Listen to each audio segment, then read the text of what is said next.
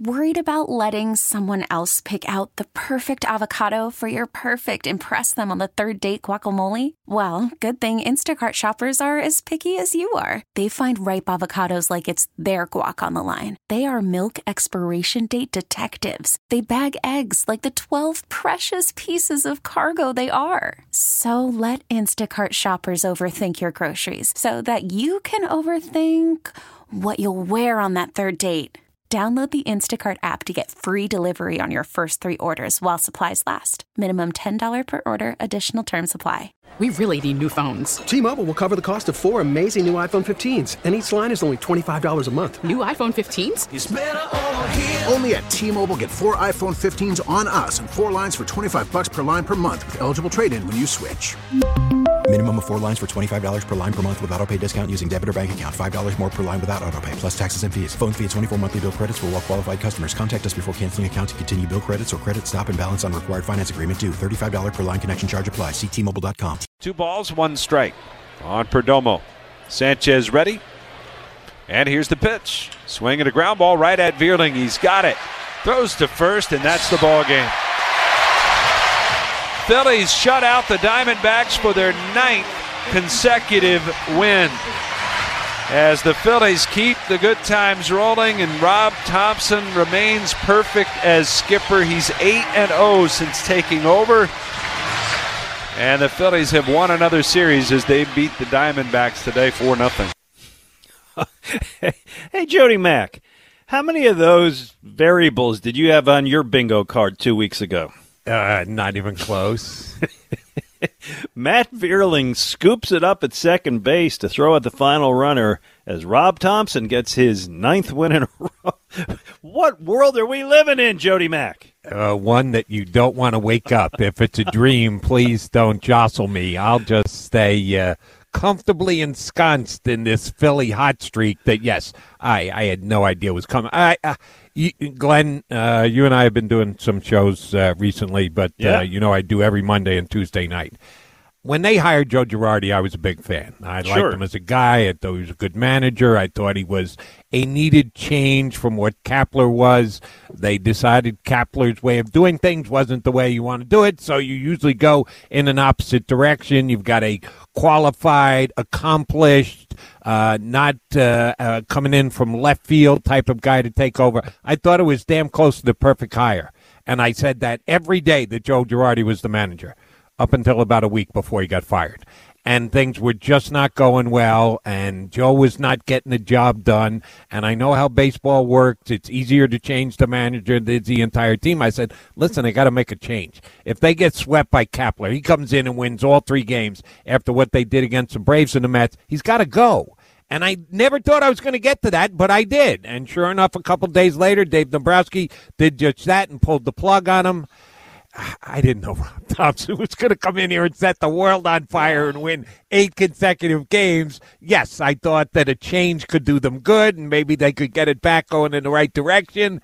8 in a row for Rob Thompson? 9. Yeah. 9 for the team, 8 for Thompson. Oh, I thought it was 10 for the team, 9 for Thompson. Okay. I don't want to give anybody more credit than they're due. No, unfortunately, the Braves have won 10 in a row. The Phillies have only won 9 in a row. All right, so under this, if you take the last Gabe Kapler game and then carry it over to Thompson, they have outscored opponents now 74-24. They have slugged 22 home runs in those games, including this one yesterday by suddenly the hottest power hitter on the team. Out of high school in Hudson, North Carolina. 2-2. Swung on, hit deep. Right field, going back on it, Smith to the track, pulls up at the wall, and it's gone. It just clears. And Bryson Stott hits one out to straightaway right over the out-of-town scoreboard. His 4th. It's a 2-run shot. Phillies lead it 3-0. Another thing, Jody, I do not think would have been on your bingo card. No. Bryson Stott, let's be honest, struggled. Go back to spring training, played well, looked like he was going to make the team, looked like he could be their starting third baseman opening day, but he earned himself a spot on the roster. and then flat out struggled. Glenn, he wasn't just below the Mendoza line. He was getting close to highway numbers, like 100. Yeah. And, man, as he turned it around and shown power, you heard the call there, Francie call, just made it into the seats. Doesn't matter. If you make it into the seats, you make it into the seats. Right. And what we've seen from Stade is incremental improvement. Well, why should it stop now? First of all, he's got to get to the Mendoza line. He's at 189, so he's got to have a couple more good days to get to 200. But maybe he starts hitting them into the fifth row or the eighth row rather than the first row.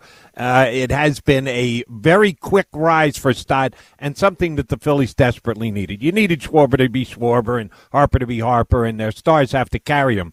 But that's a big reason why they've won 8 games in a row, because the Vierlings and the Stotts all of a sudden have started making significant contributions. That's how you put a winning streak like this together.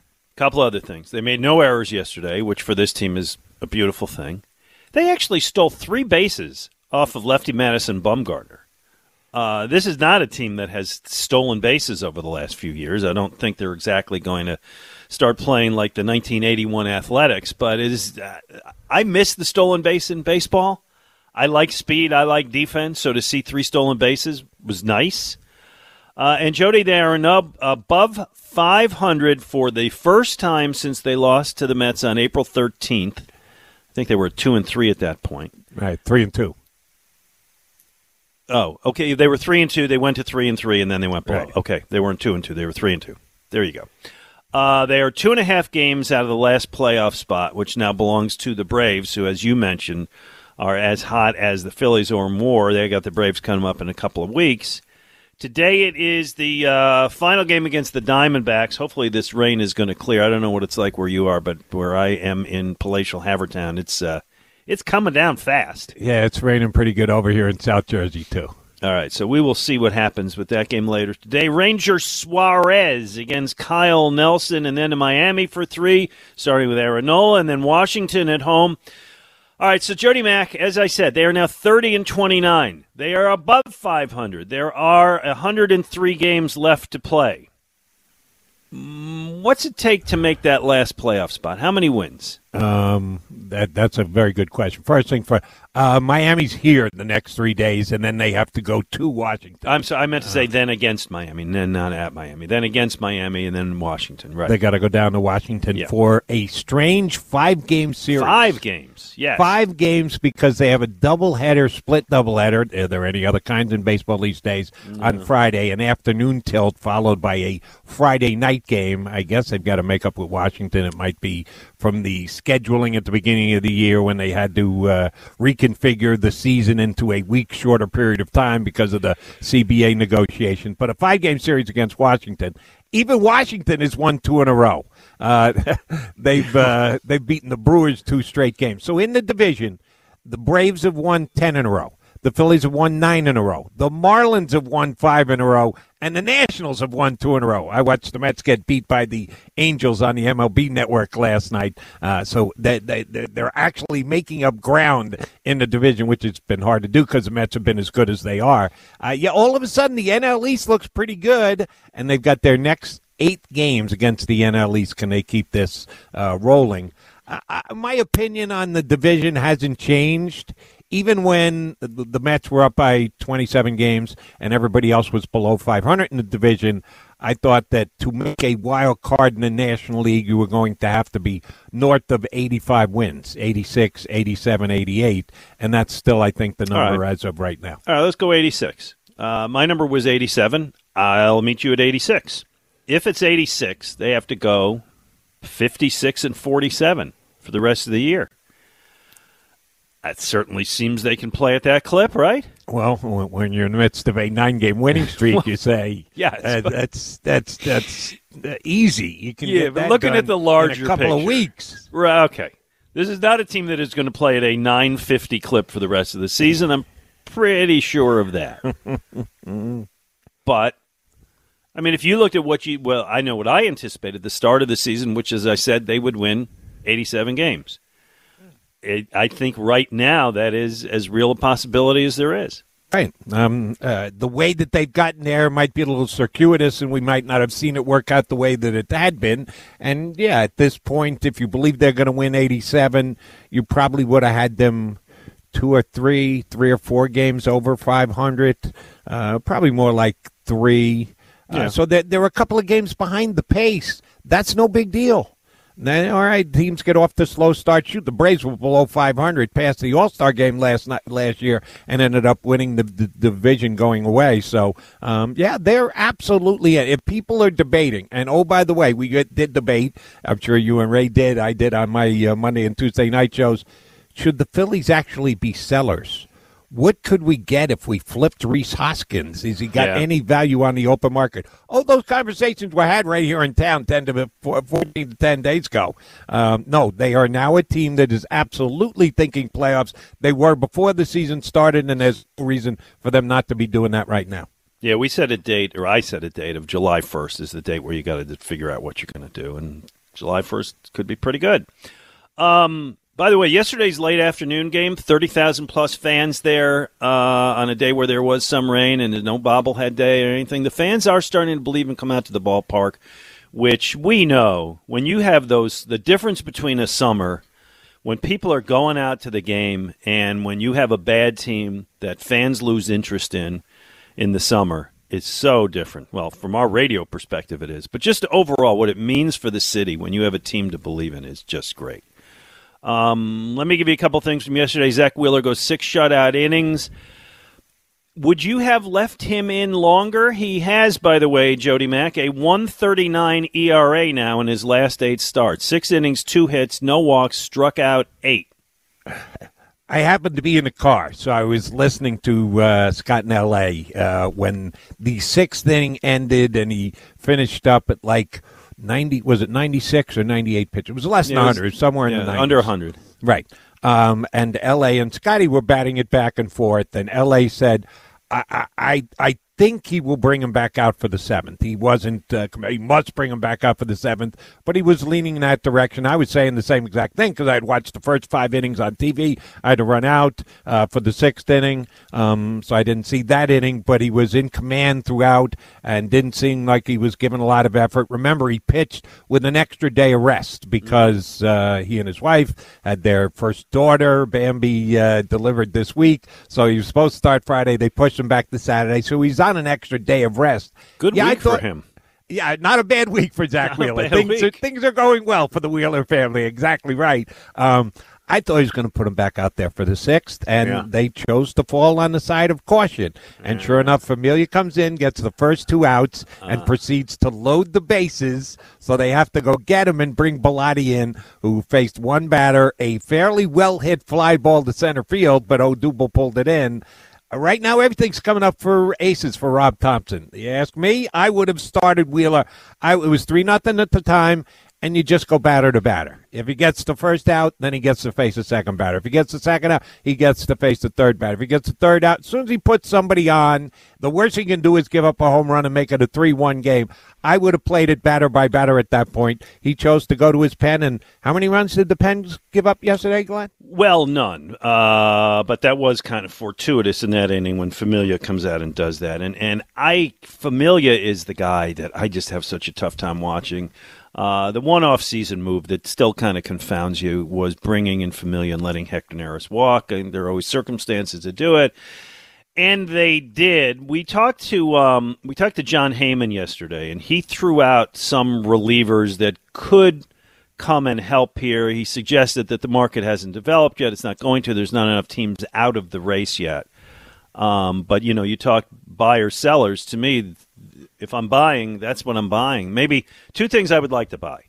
I would like to buy an outfielder who can play defense for me and maybe run a little bit. One of those guys, 4th, 5th outfielder guy. Because I don't think Harper's going to play the field all year. And I would like to buy a reliever who can get me through, well, I don't trust Knievel, but I don't think I'm going to get a closer. A reliever can get me through the 7th, 8th inning. Your thoughts? Yesterday, when John was on with us, he threw a couple of names out there, said it's really, as you just pointed out, the market hasn't developed yet, but guys who would seem to be available because they're on teams that are probably not going to be in a playoff mix, and veteran reliever, 1-year contract, blah, blah, blah. He's throwing out the names of Ian Kennedy and David Robertson. Been there, done that. Guys who have already made their tour through Philadelphia, and we've moved on from them, and they've moved on from us. But let's bring them back for another run through the Philly bullpen. I don't know. I take, much like I would have taken Zach Wheeler yesterday, batter by batter, I'll take the Phillies in the bullpen same way. Let's see how they do the next 2 days, and then we'll check out 2 games later. Chances are they're going to need an arm, but I'm not desperate to do it immediately if I'm Dave Dombrowski. But at some point, I would not mind adding another good arm in that Philly bullpen. All right. Well, it has been a great week for the Phillies and for just the resurgence of a season here in Philadelphia. 215-592-9494. And you know what, Jody? It's you have moments during the season that good seasons, bad seasons that stick with you. And you know the one that I think is going to stick with us for a while happened earlier this week. It was Wednesday night, Brewers, when they are down and Josh Hader is in to close the game. And Josh Hader hadn't given up a run in, was it 38 straight appearances, something like last July. And the Phillies have the bottom of the order up, and you can almost hear with Fransky just kind of saying like, all right, well, you know, there's always a prayer. You never know. And they hit back-to-back home runs and win the game. And that, to me, is one of those ones when you put together the season highlights at the end of the year, particularly if this year turns out as we now hope it will, that's the play that's going to really stick with me. Or that's the inning that'll stick with me. Right. Let me add to it. It was Tuesday night, so it was the first game in Milwaukee. You're right. You get to the ninth. Hader's coming in, who, by the way, had not given up an earned run since the previous July. Yeah. He went through most of July, all of August, all of September, and all of April and May this year. Had not given up an earned run in close to a calendar year. And sure enough, Alex Bohm, who's playing improved at third base, his average is pretty good. He's got them walk every once in a while, but isn't really hitting for power. No. Has 3 home runs at that point in the season. He absolutely just mashes a home run to left field, pulls it against Hader, who you know can bring it at triple digits, and that gets the game tied. And then before he goes on this now power breakout, Bryson Stott gets up there and takes him out of Matt Vierling, who had just come back from AAA. Yeah. This week's hero, second baseman, Matt Vierling. Exactly. He's only coming up because Wheeler's going on the paternity list. That's how he gets his ticket to the major leagues. And sure enough, he hits his first home run of the year after winning the center field job, opening day center fielder, does absolutely nothing, gets sent down. He turns around to Josh Hader fastball.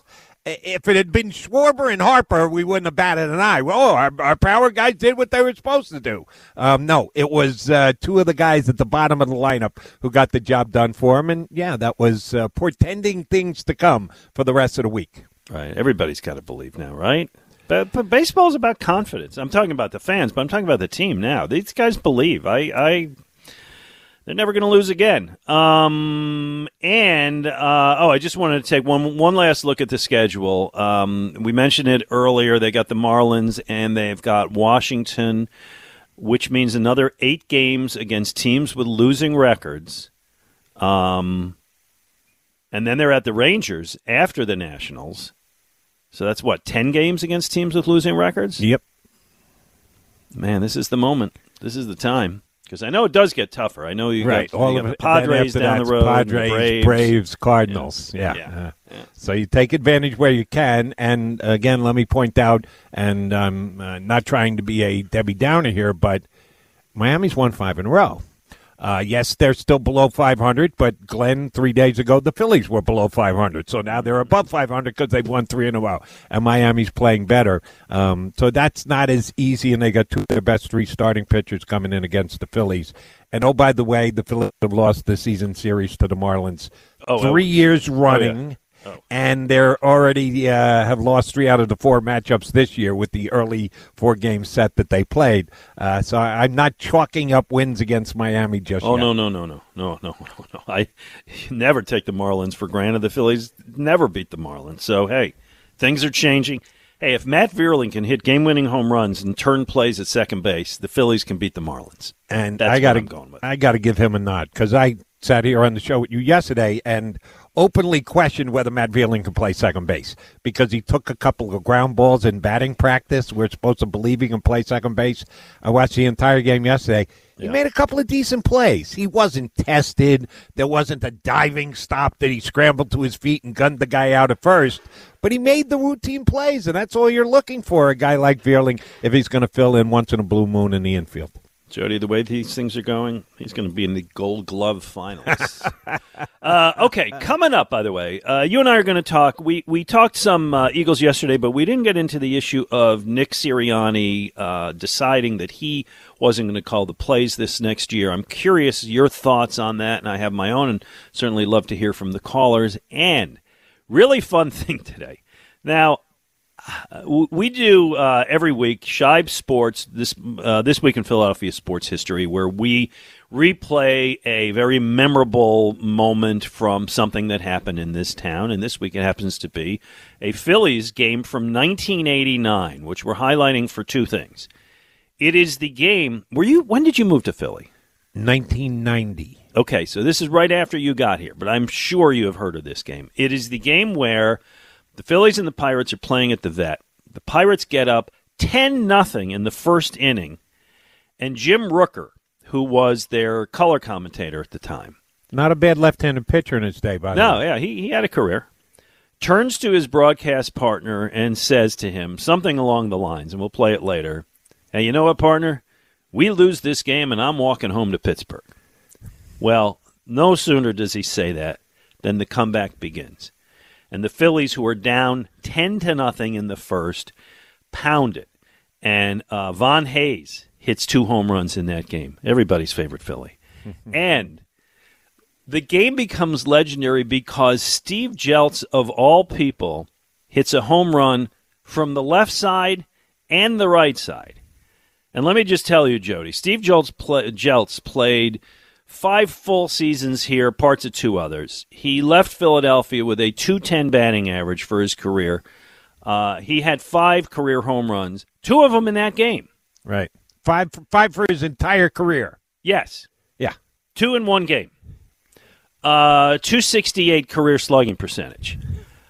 I have learned over time how popular Steve Jeltz is. I'm sure you got those calls too. Not as many, apparently, as you did. Oh, all the time. When Ray and I did the Tell Us Your Story feature, people say, hey, why don't you have Steve Jeltz? Why don't you have Steve Jeltz? And I think some of it is kind of irony and comedy and so on. But there was, for many years, a Steve Jeltz fan club.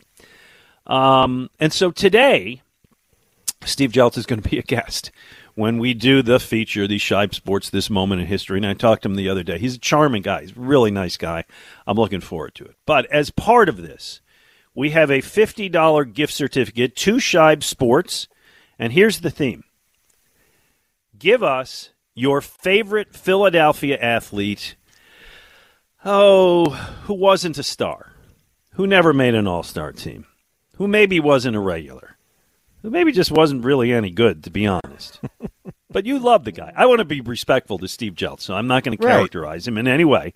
But the guy that you love, despite the fact that he wasn't that good. And the winner gets a $50 gift certificate to Shibe Sports, where there's a story in every stitch. Visit them at their Center City location or go to shibesports.com. I had my Sav Rocca weakness, Jode, for years. I loved the idea of an Aussie punter. How's that working out for the Eagles these days?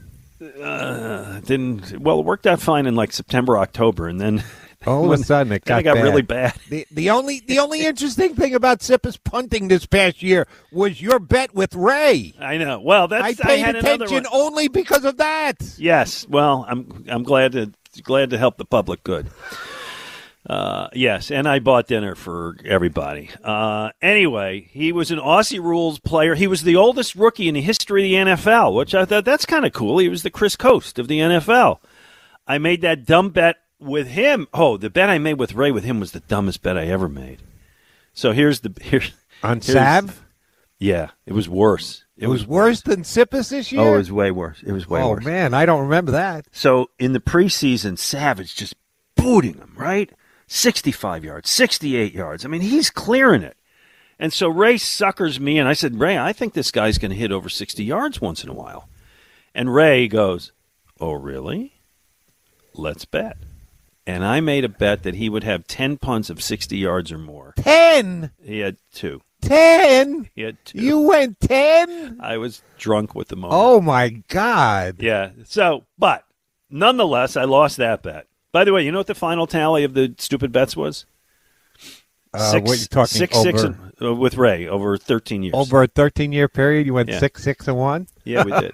That's great. That's not bad. And, oh, by the way, let me add to your Sav Rocca, although I never would have predicted 10 punts over 60 yards, he was one of my favorite Eagle punters of all time for a very specific reason. He lived about 150 yards from where I live. Really? He lived in the same... In 4 punts, he could get there. Yeah, he lived in the same exact development, and when he was here, my daughter was of trick-or-treating age, and I knew where Sav lived, and we walked the neighborhood whenever, and when I told my daughter, you got to go up and say, this is the Eagles punter, let's see what he gives you. And I remember her coming back to me and going, Dad, I didn't understand what he said. Because Sav had a little bit of an accent. Oh, yeah. So I said, I wasn't there. I just stood back on the sidewalk. You have to make, how'd you do? He said, she gave me some great candy. I said, good for Sav. He's one of my favorites now. The big bars. He lived down a block in one of the little cul-de-sacs in my neighborhood. Nice. Yes. Very nice. Anyway, so here's the deal. And, Jody, we'll get yours coming up in the next segment because I see how late we're running here. But here's the deal. Call us with a compelling sports point, either about the Phillies. We're going to talk about the Eagles and Sirianni. You can talk about the NBA playoffs, Stanley Cup, whatever. We'll review the Belmont. We'll get into all of it. Whatever's on your mind. But give us your favorite player who just wasn't very good. Whoever gives us the best story, the best name wins. Jody, do you want to be the judge or you want to defer it to as I often do, to Moshe? Oh, I have complete and utter faith in Moshe. Me too. That's right. That way nobody gets mad at us. Exactly. That's exactly my strategy. All right, so that's it. Give us not the best. Give us your favorite player who just wasn't very good, and give us a story with it. Like he lived down the block and gave you great candy for Halloween. That would be a winner. 215-592-9494. 215-592-9494. He's Jody McDonald. I'm Glenn Macnow. Call from mom. Answer it. Call silenced. Instacart knows nothing gets between you and the game. That's why they make ordering from your couch easy. Stock up today and get all your groceries for the week delivered in as fast as 30 minutes without missing a minute of the game. You have 47 new voicemails. Download the app to get free delivery on your first 3 orders while supplies last. Minimum $10 per order. Additional terms apply. Selling a little or a lot? Shopify helps you do your thing, however you cha-ching. Shopify is the global commerce platform that helps you sell at every stage of your business. From the launch your online shop stage, to the first real-life store stage, all the way to the did we just hit 1 million orders stage. Shopify's here to help you grow. Whether you're selling scented soap or offering outdoor outfits, Shopify helps you sell everywhere. From their all-in-one e-commerce platform to their in-person POS system. Wherever and whatever you're selling, Shopify's got you covered. Shopify helps you turn browsers into buyers with the internet's best converting checkout. 15% better on average compared to other leading commerce platforms. And sell more with less effort thanks to Shopify Magic, your AI-powered all-star. Shopify powers 10% of all e-commerce in the U.S. And Shopify is the global force behind Allbirds, Rothy's, and Brooklinen, and millions of other entrepreneurs of every size across 175 countries. Plus, Shopify's award-winning 24/7 help is there to support your success every step of the way. Because businesses that grow, grow with Shopify. Sign up for a $1 per month trial period at shopify.com/Odyssey Podcast, all lowercase. Go to shopify.com/Odyssey Podcast now to grow your business, no matter what stage you're in. Shopify.com/Odyssey Podcast. T-Mobile has invested billions to light up America's largest 5G network, from big cities to small towns, including right here in yours. And great coverage is just the beginning. Right now, families and small businesses can save up to 20% versus AT&T and Verizon when they switch. Visit your local T-Mobile store today.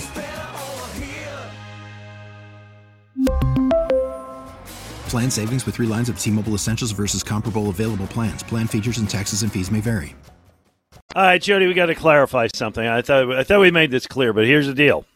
The prize today, the $50 Shibe gift card, doesn't go to somebody just giving us your favorite athlete. I mean, you know, your favorite athlete can be a superstar. It has to be a not so great athlete you loved, a bad athlete that you loved, a guy who just wasn't very good who you loved.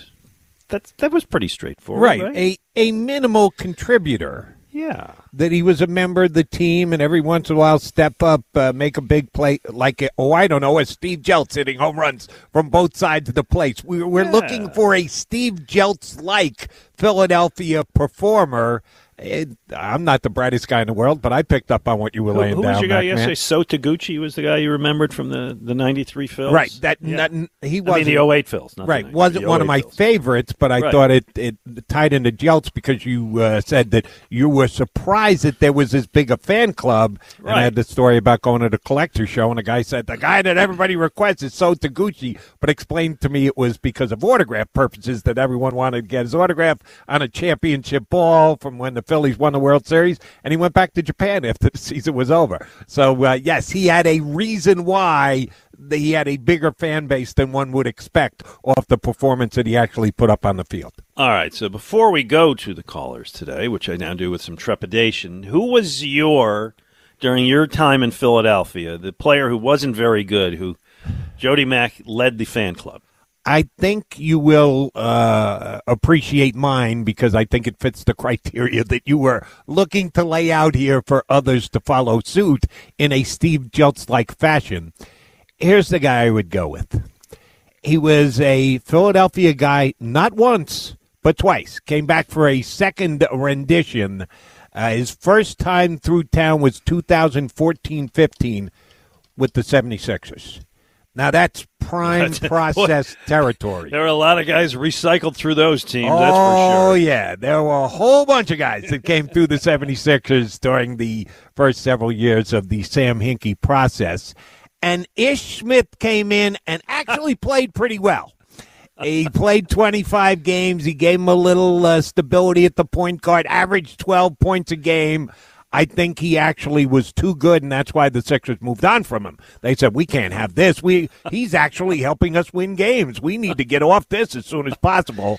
So he goes to the Pelicans. They got him from the Pelicans. He goes to the Pelicans, and midway through the next year, Colangelo, the elder, not the younger, had taken over as an executive/advisor, arm twisting by the commissioner of the NBA to Josh Harris. So he comes in and he basically tells Sam, you must go get a legitimate NBA point guard. That's right. They started the year without a point guard. We do not have a point guard on the roster. We are an embarrassment to the NBA. So you must go out and get yourself a legitimate NBA point guard. So Sam Hinkie, who used to treasure second-round draft picks, had to give up 2 second-round draft picks to reacquire Ish Smith from the Pelicans. And he came back and he played well again. He's been a nice little NBA player. He turns up. Like, if I flip over a game sometimes at like 10:30 at night, he's with the Pistons for a while, right? Yep. Wizards. He's jumped around to a couple of different teams. Yeah. And, oh, by the way, if you've got a spare half hour, you can go to NBA basketballreference.com and see the 27 transactions that Ish Smith has been in during his 11-year NBA career. So that works. That Jody, as of now, you win the $50 Shibe gift card. Me thinks I'm ineligible, but thank you very much. Yeah, well, anyway, so it should be. Don't give our producer Moshe headaches. The theme is pretty straightforward. Give us a guy you like that just wasn't very good. Give us a reason for it, and bring something else to the table, as Frank is about to do. Hello, Frank. Hello. Thanks for taking my call. Sure. When you said favorite player, I was thinking who my favorite players were through the years. And I go back say to favorite bad player. I know. It really was. I like Steve Carlton and all that, but when I was a teenager, my favorite player was Don Demeter. Who? Don Demeter. I had his baseball card back in the day. Frank is about my age. I fell in love with that card when I got it. When I saw that card, and I just fell in love with that card. Here's what I remember about Don Demeter, and then I'll make your other point. He was an outfielder, Ray, Ray. Yes. You know what, Judy? I'm going to do that by That's habit, okay. So I apologize. Get it. Not a problem. Anyway, Don Demeter was an outfielder who either went from the Phillies to the Tigers or the Tigers to the Phillies. I don't remember which one. But you collected Topps baseball cards when you were a kid, right, Jody? Sure. Remember when a guy would be traded, they would paint his helmet, his batting helmet, to take the logo off? Oh, so it would just be black. Yes. Yes. So I had I don't know if this is the card Frank speak of, but I had a Don Demeter card when I was 8 years old that had the poorly painted helmet. Anyway, why was he your favorite, Frank? I don't know. The Phillies were pretty bad. I mean, my mother and I used to listen to the games, and she passed away like 3 or 4 years ago. And I've been to a game. Last game at Phillies was Connie Mack Stadium, but I just liked his card, and he was probably one of the few guys on the Phillies that were good. Wait. They lost 23 in a row the one year. All right, 61 maybe. Frank, yeah, you are a Phillies fan, correct? Yeah, I was born in Philadelphia. You follow the Phillies now on a regular basis? Yes, I do. Of course. It's so wonderful to hear them. Yeah. And I please, I'm not making fun of you. I'm just asking a question. You have not been to a game at Citizens Bank Park, nor did you even get to a game at the Vet. No. You're due. I know, and I'm due for an Eagles game too. Well, I'm going to retire. I'm a school teacher. I'm going to retire in 8 working days. And one of the things is this summer I want to go down to the stadium and see the Phillies play. So, like I said, the last time I was there was Connie Mack Stadium. I actually was walking through it was Met Stadium. I was walking through there and I met Richie Ashburn. So he's another hero of mine. So well, there you go. And thank you for the call. I don't know that Don Demeter is going to win, but it is a name that I remember. One of the things, Jody, when I was young is my uncle went into the Navy, and he was 10 years older than I, and I inherited all his baseball cards, which was like, well, let me put it to you this way. And hopefully my father is not listening at this time. Dad, we're having lunch later today, but turn off your radio.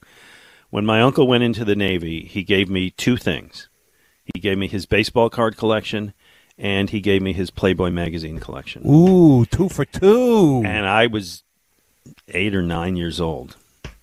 And both of those things interested me tremendously. Right. But unfortunately, you could have at some point ditched the porno, but you also lost out on the baseball cards and didn't turn them into a down payment for a house. So. Oh, I still got them. Really? I'm the one guy who never got rid of his baseball card. Yeah, I still have most of them. Oh, yeah. I still have them. Wow. And you never passed them on to your sons or now your grandsons. They're there if they want them. I gave my kids my coin collection last year, my grandkids. They were delighted with that. They love the old coins. You know what? My oldest grandson, who's 9, called me yesterday. I'm getting off track here, but I'm very proud of this. Called me yesterday to tell me he had made the all-star baseball team in his township. Very nice. Up in Mess. Yeah, that was like a real moment of praise. He said, I got to pitch an inning. I struck out 2, gave up 1 run. It's like, not bad. Anyway, he likes baseball, but I don't know if, what is he going to care about Sandy Koufax? I don't know.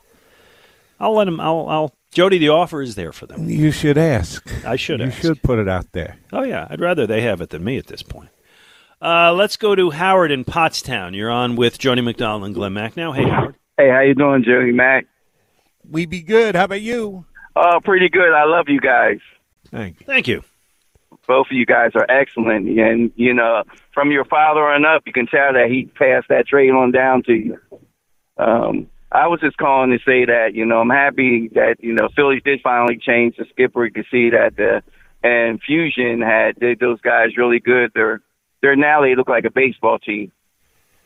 They're playing like one. The guys are rising to the level that they're supposed to be at. Guys who were doing nothing all of a sudden are contributing, like a Vierling, like a Stott. Yeah, they're clicking on the cylinders. I don't know how much Robbie Thompson has changed things or is doing things differently, but the results have certainly changed, so you got to give them credit for it, whether it's just hands-on or a different vibe in the clubhouse. They sure have. I have a funny story on who I think, I love, but just wasn't that good. Yeah. The most revered fighter in Philadelphia history, Joe Frazier. His son Marvis, had a whole group of us guys. We all got together. We had popcorn. We had all kinds of pizza. We're college kids. We're rooting for Marvis. He had a stellar career with hand-picked guys.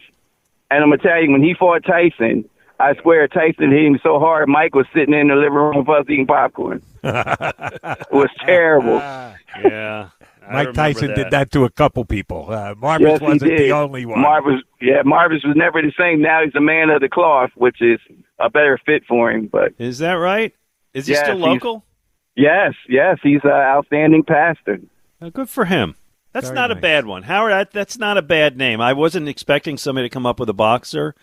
But, Jody, I'm sure you remember Marvis was winning until all of a sudden it's like he started to face the real competition, including Tyson. And then that was that. Previous to that, I think he fought Larry Holmes. I think he was 10-0, and they upgraded him to Larry Holmes. He took his first loss. Then he got a bunch of guys, as the caller kind of hinted at, hand-picked opponents, and he won a bunch more in a row, which merited him a shot against Mike Tyson. Yeah, first-round knockout. 215-592-9494. He's Jody McDonald. I'm Glenn Macnow on a rainy Sunday in the Delaware Valley. We get it. Attention spans just aren't what they used to be. Heads in social media and eyes on Netflix. But what do people do with their ears? Well, for one, they're listening to audio. Americans spend 4.4 hours with audio every day. Oh, and you want the proof? Well, you just sat through this ad that's now approaching 30 seconds. What could you say to a potential customer in 30 seconds? Let Odyssey put together a media plan tailor-made for your unique marketing needs. Advertise with Odyssey. Visit ads.odyssey.com. Tampa Bay has won the last 3. Score! Stamkos! Let it fly from the top of the circle! Well, that was last night as the Tampa Bay Lightning beat the New York Rangers in Game 6, beat them 2-1 to advance to the finals. Again, Stanley Cup Finals. They were faced the Colorado Avalanche, who dominated the West out there. Avalanche scoring almost 5 goals a game. Jody, I don't know how much of these things you have been watching or not. The NHL postseason has been great this year. What thoughts you got? The Tampa has got the heart of a champion. Yeah. I actually thought they were going down in the first round when they were down 3-2 to the Maple Leafs. I know the Maple Leafs have a running history over the last decade or so of not being able to close out series. I said, well, this time they're going to get over it. Nope. They lose Game 6 and Game 7. And then they just go put a hurting on Claude Giroux and the Florida squad, sweep them out in 4 games. And I said, man, they're back on that championship roll again. And they lose the first 2 games in New York. They're down 2-0 in the third game, and then they rally and win that one and put 3 more on the board. So, I think Colorado is the most talented team in the NHL, but Tampa really does have the heart of a champion, and John Cooper is not only one of the more underrated coaches in the NHL, he's one of the more underrated coaches in all of sports. Yeah, I hate the Ning. Why? Because I don't believe – you're going to tell me I'm a dope for this. That's fine. I don't believe that there should be hockey teams away from cities where it snows, with 2 exceptions. You got to have a team in L.A. or you're not really a league, and probably in Dallas because it's one of the 5 largest markets in the country. But I I love hockey, and I love the NHL, but like Carolina, Tampa, Miami, Nashville, like all these bogus hockey towns, and I just always feel like unless the Lightning are going to the finals, there are 6 people down there who care about hockey. And by the way, they all moved down there from the Northeast. I hear where you're coming from. Let me see. I'm anti-Sun Belt hockey. Let me see if I can make an analogy as to why I don't hate them as much as you. Back in my younger days, we used to go to certain establishments that would charge a cover. And you're talking strip joints? What are you talking? Well, no, more bars and clubs and stuff like that. Okay. Establishments. Maybe. Establishments. Right. And it would annoy the snot out of me. And the guy at the door, if he had been there long enough and had built up a reputation, the owner of the club would allow them to judge the individuals coming in and charge them accordingly.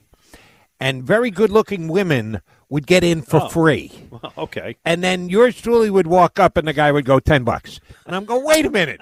You just let the 2 girls in for nothing, and now you're going to charge me $10, or you can get lost, buddy. And I've been standing online for 15 minutes waiting to get in. Well, I'm going to pay the $10. That's what Tampa needed to do. If you're a Sun Belt hockey team, you need to earn your way into the National Hockey League. You win 2 straight championships and you got a chance to win a 3rd in a row. Yes, you're an official NHL squad. Franchise. I don't care how hot your arena may be. They are now every bit of an NHL franchise. I the original respect 6. their talent and their coaching and their scouting and all of that. I hate that Tampa has a hockey team. I know this is the most closed-minded thing, but I'm being honest about it. I think one of the problems with hockey is it tries to be a national sport and it works best as a regional sport. And this is from a guy who loves hockey. But there you go. But while other sports are trying to become global, I think the NHL's got to set its sights on at least being the USA. Nah. Just nah. Mason-Dixon line north. That's it. Again, if the city averages, I don't know, under 10 inches of snow a year, you don't qualify. You're out, huh? Okay. The other thing is NBA Finals resume tomorrow. Any momentum in this one? No, absolutely not. And there's a very good chance. I picked the Celtics before it started. I'm going to stand by it. 2-2 after 4. That's where I probably thought it was going to be. No one has won 2 games in a row yet, Glenn. Yeah. Celtics win, Warriors win. Celtics win, Warriors win. I expect the Celtics to win the next one out in Golden State because they are the best playoff road team this year by far. It's not even close. And then they can go home and lose in Game 6. So it'll come down to a Game 7 on the coast, 9 o'clock start, all the marbles. Will Seth Curry go off for 45? If he does, the Warriors win. If he doesn't, the Celtics are going to win another championship. Now, the next thing I'm going to say is not apples to apples. It's apples to oranges. But I'm curious if you think there's a reason for that. The ratings for the hockey playoffs are up. They're up 41% from a year ago. That's any TV people will love that number. Understand that still means it's in the several millions, right? It's not a ton. NBA ratings for this series, the first 3 games. I don't have the 4th game. First 3 games, lowest since 2007. Why do you think? Late starts? Their bar was a little bit higher because they had put up bigger numbers than the NHL had done. Sure. And here's what's actually worked for the NHL. And if you had asked me if I thought it was going to work, I would have told you no. The fact that they're going back and forth between Disney and Turner. That ESPN has games and then TNT has games, and it's 2 different crews with the pregame show and actually calling the game. Maybe variety is the spice of life, and the hockey fans are just enjoying the fact that it's not the same crew, not the same pre- and post-game show every single game. Maybe. Because ESPN has gotten the first they got the entire final, so ABC is broadcasting all the games. Yeah, maybe it's just working better to share your broadcast responsibilities. I think that's a good point. I think the other thing is too many of the NBA games have lacked drama. There have been a lot of blowouts. There have been a lot of games that weren't that enticing. Series is 2-2, but the games haven't all been that great. So maybe that's part of it. Glenn, you know how long I've been following the NBA. I've never seen anything like this, and it started last round and it's carried over into the final. we've all heard the phrase in the NBA, everybody goes on a run. That even if you're down at some point, you're going to get hot and you're going to be able to cut into that lead. The runs in the postseason have been unbelievable. Like, 10-2 run, they cut the deficit. No, 18-2, 20-4, 26-4. Teams just making unbelievable runs, which absolutely swing the balance of the game, and then the game's over and done with. So you're right. Maybe some people are tuning out. I've never seen this kind of performances in the NBA Finals, in the NBA playoffs, where teams just can't buy a basket for 5-minute stretches, and the other team can't miss. Let's go to Raul in Wilmington. You're on with Jody and Glenn. Hey, Raul. How are you? Good. First, I feel like I've time traveled back to 1993. It's great to hear you both together again. You got and we both we look exactly the same as well. First, player that I really like who isn't great and possibly not even good. Andre Waters was a fantastic. Andre Waters is a really good player. No, Andre Waters was a very good player. I think so. We're looking for scrubs. We're looking for Ish Smithes. We're looking for Steve Jeltz. We're looking for Sav Rakas. No, Andre Waters was a very good player. What's your you have a Jalen Hurts point, right? I do. My question is, and I was glad that they kept Jalen Hurts for another year to see what he could do when he finally has some wide receivers that can catch the ball and run routes. What do you guys think about how he will do this year? I would say much improved, and it better be, because the Eagles need to make a decision on whether they want to go forward with him or not. Last year was a test year. He got a passing grade. He didn't get an A+, but he got a passing grade, so that's why he's the quarterback again this year. And it's the same exact situation going into this season. They're not locked into him being their quarterback in 2023. He has to earn it. He has to show improvement because, as you point out, they've upgraded the weapons around him. So I think he needs to put up better numbers than he did last year. I'm certainly willing to give him that shot. Yeah, opportunity's there for him to develop, and this is the year where you would expect the jump. He's had the background, he's had the coaching, he's got the experience. This is it. This is the year he's got to do it, and I wouldn't bet the house on it, but I'm ready to see it happen. I'm excited about it. 215-592-9494. Coming up, we go back in time with our Shibe Sports This Week in Philadelphia Sports History.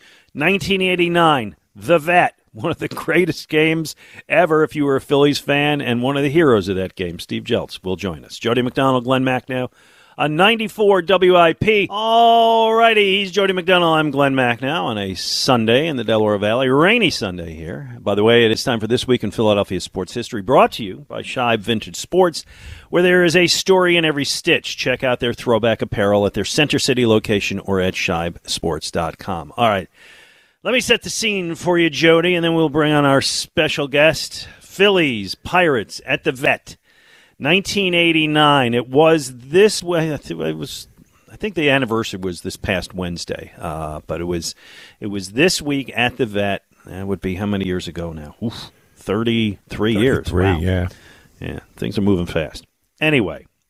The game does not get off to a good start. The Pirates scored 10 runs in the first inning. Barry Bonds has a 3-run homer. Every single hit falls, and it's a disaster.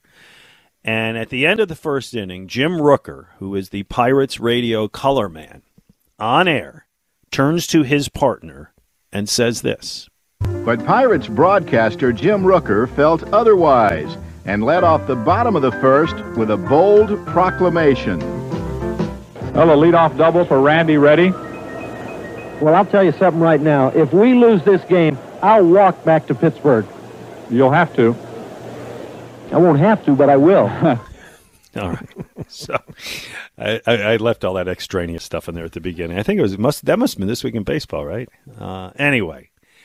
So you heard that, and you heard what he said. And then, Jody, Von Hayes gets 2 back with a home run.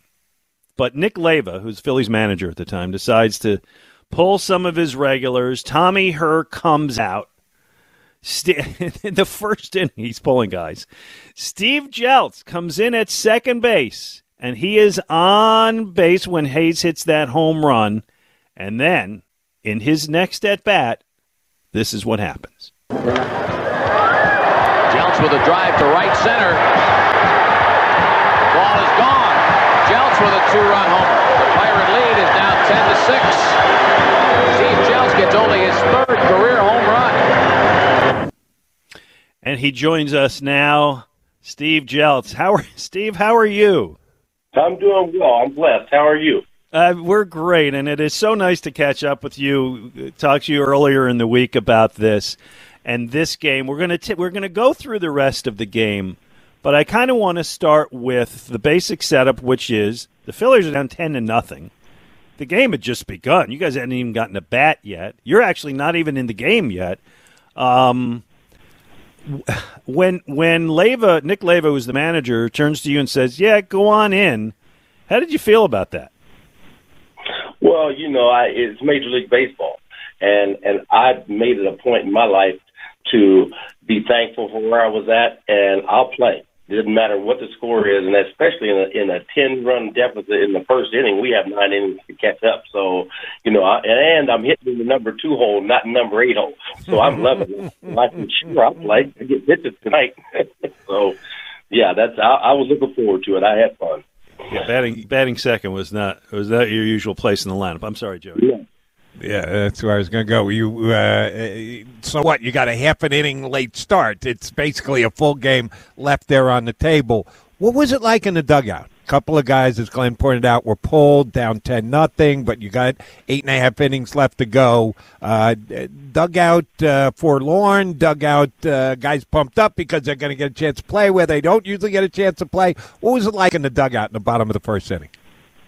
Well, actually, I had been upstairs at about 5 runs on the Pirates, and we switched pitchers, and it was long. I went upstairs for a minute into the clubhouse, and I'm watching on TV because it was dreadful in the dugout at that point. When the guys came in, I came down, and I'm being cheerful, and I'm like, "Come on, guys, let's go." I said, "We got 9 innings to catch them. We got 10 runs to catch up. Let's get a couple here, a couple there," and I'm pumped up. I guess Nick saw that and said, "If you're that pumped up, you can go in the game." So, I was more than happy to do that for sure. But at any rate, I got that from Mike Schmidt for sure. He told me one day he was nervous about a game, and I looked at him. I said, "Why are you so nervous, Schmidt?" And he turned and looked at me and said, "This is the big leagues, right?" And so that was early in my career. So I had that same attitude. I remember that. So it's always, yes, it is the big leagues, and let's go play the game and have some fun. All right, so you hit the home run first time up. Was that, I should have looked, was that left-handed or right-handed? It was left-handed. My first at bat, I got a walk, and Bob Walk was pitching. And the Phillies teach pitchers, and he used to be with the Phillies. Yep. They teach pitchers, when you get an 0-2 count, you keep guys from hanging out over the plate. So that 0-2 pitch is usually pushing you off the plate. Back in those days, under your chin probably. But he didn't do that in my first at bat, and I think I fouled off a bunch of pitches, 5 or 6 pitches, and I ended up getting a walk, and then Vaughn went deep. And so the next time I come up, I'm thinking I'm not getting 0-2 again, and Walkie was still pitching, and he got me 0-2 again, so I know this next pitch is pushing me off the plate because I was hanging out on the plate the first at bat. And I kind of was thinking inside he's going to throw this and push me off the plate, but I got to protect the outside, and he hung a curveball right down the middle, and I was like, oh, my, boom. And I didn't know. Of course, I'm just trying to make contact, and it was gone. So that's how that worked out. All right, so then your third time you come up, Philly's still down, 2 men on base, and let's play it, Moshe. A drive to left field. Bonds is back to the warning track, to the wall. It's gone. I don't believe it. It's now 11-9. And these fans who came into the ballpark tonight were stunned by a 10-run first inning by the Pirates, now on their feet, cheering their Phillies, who have made a tremendous comeback to make it an 11-9 ball game, and they want a curtain call for Steve Jeltz. They won a curtain call for Steve Jeltz. Yeah, that was from the right side of the plate. They had brought in, I think, they brought in a left-handed pitcher because I'd been successful twice on the left-hand side of the plate, so they wanted to push me to the right-hand side of the plate, and he went 2-0 to me. So I picked the spot, And that's what you do, 2-0, 3-1. Pick a spot. If the pitch is there, if the pitch is not there, don't swing. But if it's there, let it rip, and that's what happened. He threw it right in my spot. So, fortunately, it went out. All right, Steve, I want to test your memory a little bit because we just heard the clip, and the announcer certainly referenced it, that the crowd was into it. I would think down 10-0 in the first inning, the crowd would either be leaving and or relaxing. Yeah, we didn't have cell phones back there. You go and hop on your phone and spend the next 2 hours referencing stuff and or making calls and or sending texts or tweets. But it sounded like the crowd was pumped up when you guys got to within 2 runs at that point. How good a crowd was it that day at the Vet? Oh, the Philly fans. I mean, my whole career, and even after I finished playing in Philadelphia, people used to ask me, how do you play in Philly? How tough is that? And I think when I first came to Philadelphia, Gary Maddox and Matthews told me, they said, first thing I'm going to tell you, rookie, don't read the paper. Is that because one day you'll get built up, the next day you'll get crashed. He said, just don't let that be a part of your game. Go out there and play your game without thinking about it. So I'll say this about the Philly fans. They're the best fans. I played everywhere, and they're the best fans I've ever seen. And in that game, in the second inning, after Vaughn hit the home run, he hit his first home run, the fans were in the game then. They saw it coming, I think, but they knew we didn't give up, and we were playing hard. So as long as you play hard in Philadelphia, yeah, you're going to get your booze. But at the end of the day, they know the game, and like I said, Philly fans are the best I've ever. I love it. People said, "How do you do it?" I said, "I didn't have a problem. I mean, I heard some things, and people yelled at me, but it's all good. I do the best I can and give you everything I got, 100% the whole time I'm playing, and whatever happens after that happens." And I think the fans recognize that, and they stick behind that, win or lose. All right, Steve Jeltz, you played 8 years in the major leagues, 7 seasons with the Phillies. You hit 5 home runs in your career. You were there for your glove. You were not there for your power. But you hit 2 home runs in 1 game. Explain it. Well, I'll say this. The first game I played was behind Lefty. He saw me working out, and he said, "Get your rest tonight, rookie. You're starting behind me tomorrow." So my infield's Pete Rose, Joe Morgan, and Mike Schmidt. Wow. Okay, so I come up, and I know nothing about the National League. I grew up in the Midwest, and I grew up in Kansas, and in the minor leagues, pitchers don't hit. So, they put me in the number 8 hole, pitcher behind me. I had 2 outs, nobody on, and I hit a line drive right at the second baseman. I'm kind of feeling good about myself. And Pete and Joe brought my glove out, and they jumped on me, and they said, "Rookie, you need to learn. If we wanted you to hit, we'd put you somewhere else. We want you to learn how to be a number 8 hitter. Now we start the next inning with 2 outs." He said, "You need to learn how to do it." So you get something attached to you that you aren't a good offensive ball player, but at the end of the day, you have a job to do. And I think it's a lost art to some degree at this point in time that we're forgetting that when there's a man on second base with nobody out, lead off double, we need to try and move the runner over and get runs. And that's what I learned to do, and I learned to do it pretty well. That's why I lasted so long. But it's a double-edged sword. When you become a number 8 hitter that's good and you're good doing your job, then it's hard to get out of that number 8 hole. That night I was hitting number 2, and they didn't have to pitch around me. They wanted to pitch to me because obviously I'm hitting 235 or something. I don't know.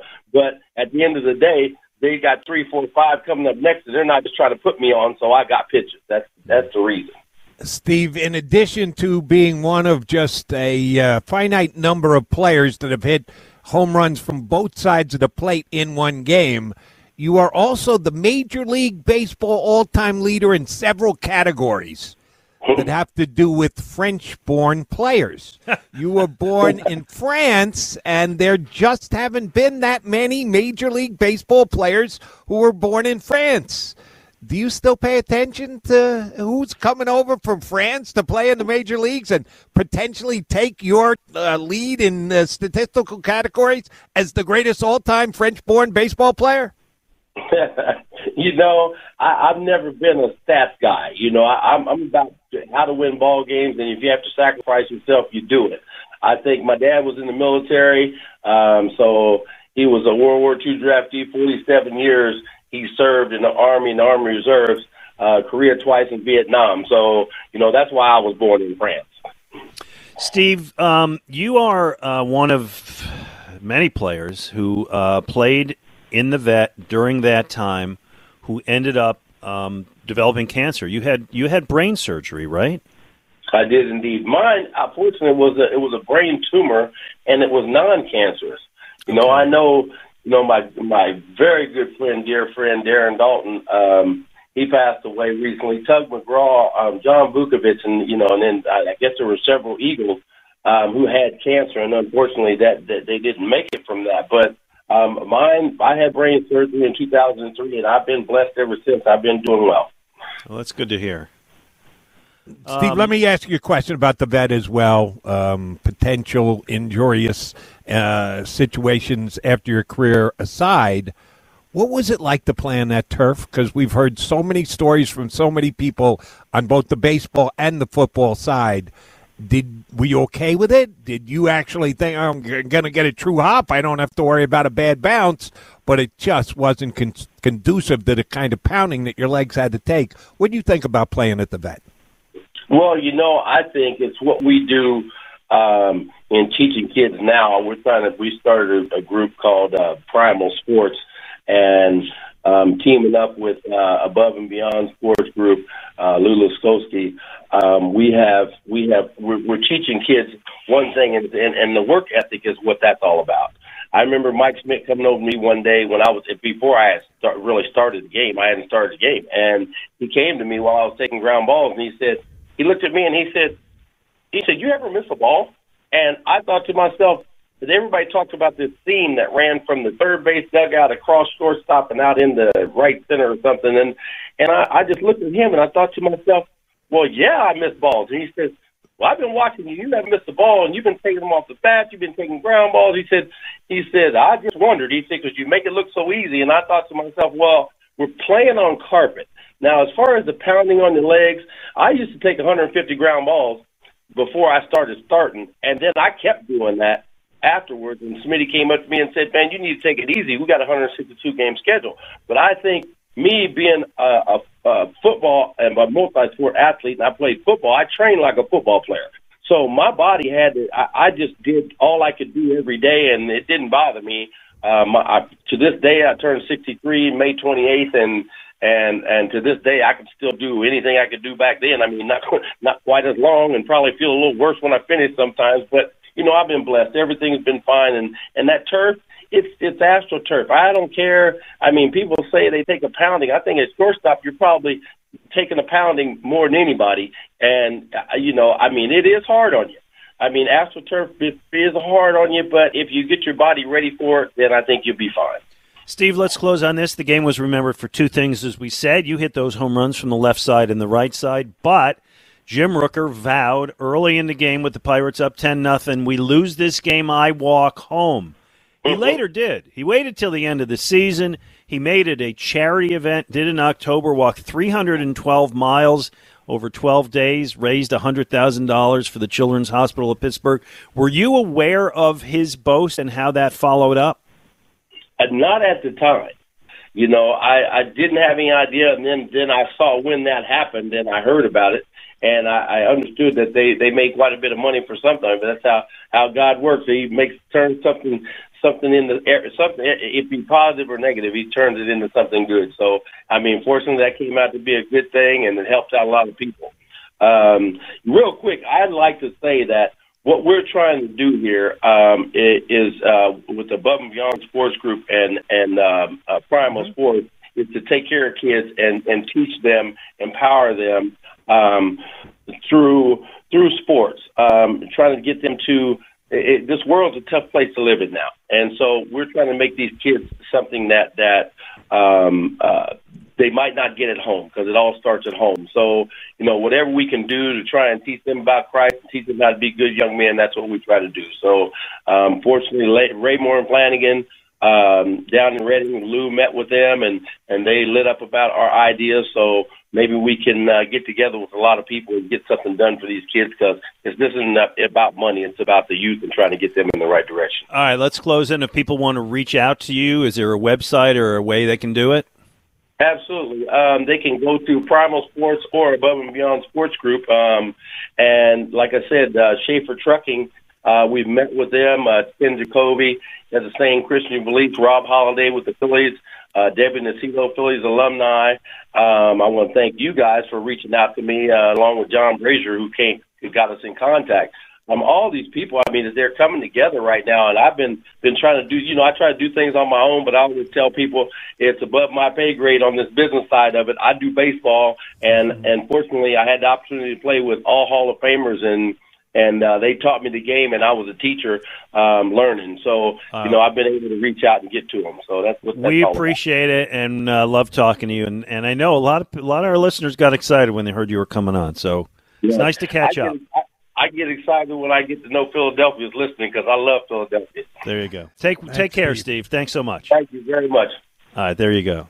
So, Jody, the lineup, the first day he played, first base, Pete Rose, second base, Joe Morgan, third base, Mike Schmidt, on the mound, Steve Carlton. Yeah, it's not a bad group of teammates. You'll be okay with that. You imagine you're looking around. I know Rose isn't a Hall of Fame, but he's a Hall of Famer. You imagine looking at all sides of you, and it's like, and not even just Hall of Famers, like all-time greats. A phrase that I've heard used, and I decided to adopt it for myself. Which doesn't belong and why? Yes, Steve Jeltsin, the list of names that you just ran down. Anyway, that was a lot of fun, and that is our This Week in Philadelphia Sports History, brought to you by Shibe Vintage Sports, where there's a story in every stitch. Check out their throwback apparel at their Center City location or shibesports.com. As we said, the key today is call with something pertinent to the conversation, something interesting. Don't just call to win a contest. And give us a player you really liked who wasn't very good. By the way, Andre Waters was a really good player. That's not even close. He was first-team All-Pro. That kind of disqualifies you from today's conversation. Yeah, and if you give us that and you give us a good story, you could win that $50 gift card to Shibe Sports. Let's get Rob in here before the break. Hey, Rob, how are you? I'm fine. Jody knows you from Sam. I met him and his daughter back in the over at Tony Luke's. Yes. Bringing your daughter to work, and I sent you the card when you had the heart surgery. I sent you the St. Joseph's card. Yes. Always love hearing from you, Sam. Yeah, good, man. And I agree with Glenn about the hockey thing, by the way, even though I'm a baseball fan, about the snow and the hockey. That's right. It's a good point. You snobs together. God bless. Yes. It's not snobs. It's not snobs. It's regional. Yeah, hockey's meant to be played where it's cold. The guy that the Phillies, I'm in my 70s. I've been following the Phillies since like 1954, 55 and stuff. Back in 1958, there was an outfielder. Right? He had 1 year. He was sophomore of the year. Harry the Horse Anderson. If you look it up, he had a mediocre freshman year. They had 24 home runs his second year, 99 RBI, and we didn't hear from him ever since. He just went into nothingness. But I was not Sparky Anderson, right? No, Harry the Horse. He was a right fielder, a power hitter, big left-handed power hitter, about 6'3". Got it. And if you look him up, Harry Anderson. Can I tell you an interesting anecdote with Richie Ashburn, if I may, please? Sure. Richie. I saw right before he passed. I saw Richie Ashburn, and I told him that I was listening to a Phillies game down the shore, Memorial Day of '54, when I was a kid. When Duke Snyder made an incredible catch with 2 outs in the ninth inning off of Willie Jones, that would have won the game for the Phillies.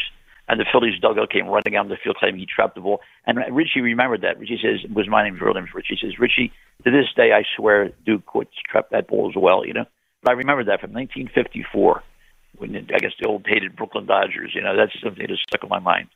And now, anyway, back to this team, I think that they were underachieving, Glenn and Jody. I think things even out in baseball. I don't know if you guys agree with me or not. It's like an equation in a way. Yeah, they do. And thanks for the call. And they were not that bad. They are not this good. I said before the season, 87 wins. I thought, geez, I was dead in the water. You and I talked before, or at the start of the show, Jody. I said, what do you think? I think you said 86. Yep, 86, 87 could get you in. So we're right back there. And I think Sam's point was good. 162 games, certainly the largest season of any professional sports. Things even out. Over the course of 162, chances are, unless you have massive injuries, you're going to be what you're supposed to be. And right now, the Phillies have gotten back to where they should be, above 500. One game above 500, but above 500. That's a talent level on this team. 215-592-9494. I said earlier we were going to get to the Eagles and Nick Sirianni deciding that he is not going to call the plays. Let's do that in the next segment.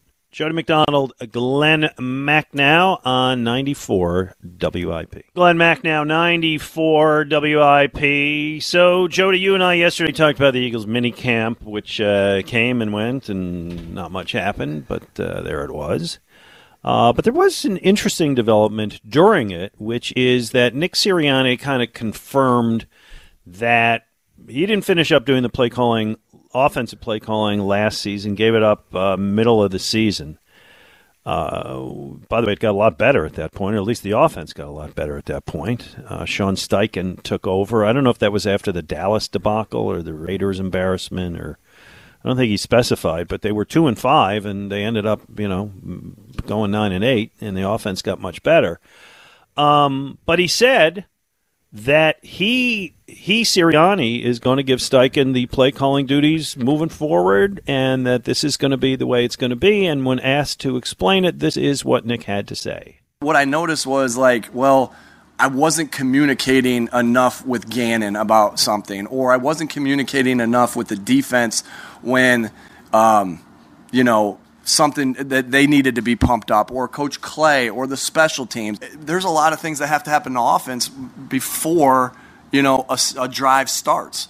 I really trusted Shane. Shane and I spent so much time throughout the week together. Again, coming up with the plan between amongst the coaches, and we shifted to it during one of the games. I felt comfortable.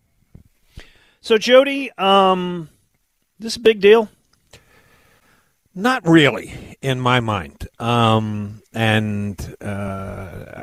This didn't come out till after my shows on WIP were over for the week, but I got some feedback on my Birds 365 show, which I like the phrase my partner John McMullen uses. That makes Sirianni a CEO coach. Mm-hmm. And there are probably only 5, 6, 7 coaches out of 32 head coaches, a whole bunch of new coaches we don't know yet, that are quote-unquote CEO coaches, which means they don't call plays on one of the two sides of the ball. And McMullen says he would prefer a CEO coach over a coach that is spending an imbalanced amount of time on one side of the ball or the other. Usually it's a guy who's had a significant amount of success. You got to establish yourself as a guy on one side of the ball, and then you become highly thought of enough to be able to go, I'm going to back off this. I'm going to let somebody else do this, and I'm going to oversee the team. Apparently, Sirianni did it after just 7 or 8 games, but it worked. So let's roll with it. It did work for them last year. I'll be more on guard to judge Steichen. Last year I was judging Sirianni every single game because I thought he was calling all the plays still. So, yes, ups the pressure on Shane Steichen this year. But if Sirianni thinks he's up for the task and it does free him up to be more in touch with what's going on in special teams and defense and the like, good for him. The fact that he had enough confidence in his staff to turn that responsibility over, and we saw improvement. I'll be open-minded going into this season and say, hey, this should work again. Yeah, and the bottom line is it did appear to work much better with Steichen than it did with Sirianni. And maybe it is because Nick was a first-year coach, and he's trying to figure out everything. And as he said in that cut, and he said later, it's like, I got to deal with the referees, and I got to deal with my special teams coach, and I got to figure out what's going on. And it's a huge job being an NFL head coach. And he was a young guy, and it was the first time. And, I mean, you can look at it two ways. You can kind of – people who would be critics would say, oh, look, see, he's really not up to the job like Andy Reid was once upon a time when he came here and ran everything. And you could look at it that way. Or you could look at it that way that, hey, the guy isn't such a big ego that he can see what isn't working and decide to change that. And he changed it. And it did work. And he's not going to be a potted plant out there, to quote John Middleton. I'm curious to know how much, if any of that was a factor in the switch from the pass to being run dominant, because the whole nature of their offense changed. You remember that game against Dallas, where they run the ball 4 times or some insanely low amount. Listen, the best coaches are coaches who know how to delegate. The smartest people in any business are the people who know what they can handle and can be honest about what somebody else there might do as well or better than him. Nick had not called plays before he came here. I think it was part of the plan that he was going to dazzle people with that, but that didn't happen. And so he gave it up. They moved on. They got better. I don't know what else to say. You might say maybe that's his weakness, but maybe just Steichen's better at it. Right. I'm not going to call it a weakness for Nick because he decided to do it. If anything, I'd call it more of a strength because even when he's still in the I got to impress the boss, the league, my players, the Philadelphia fan base time period, he said, no, I got to do what's best for the team right now, and I'm going to turn it over to Shane because I think that will work best. So I give him more credit for that than maybe others do.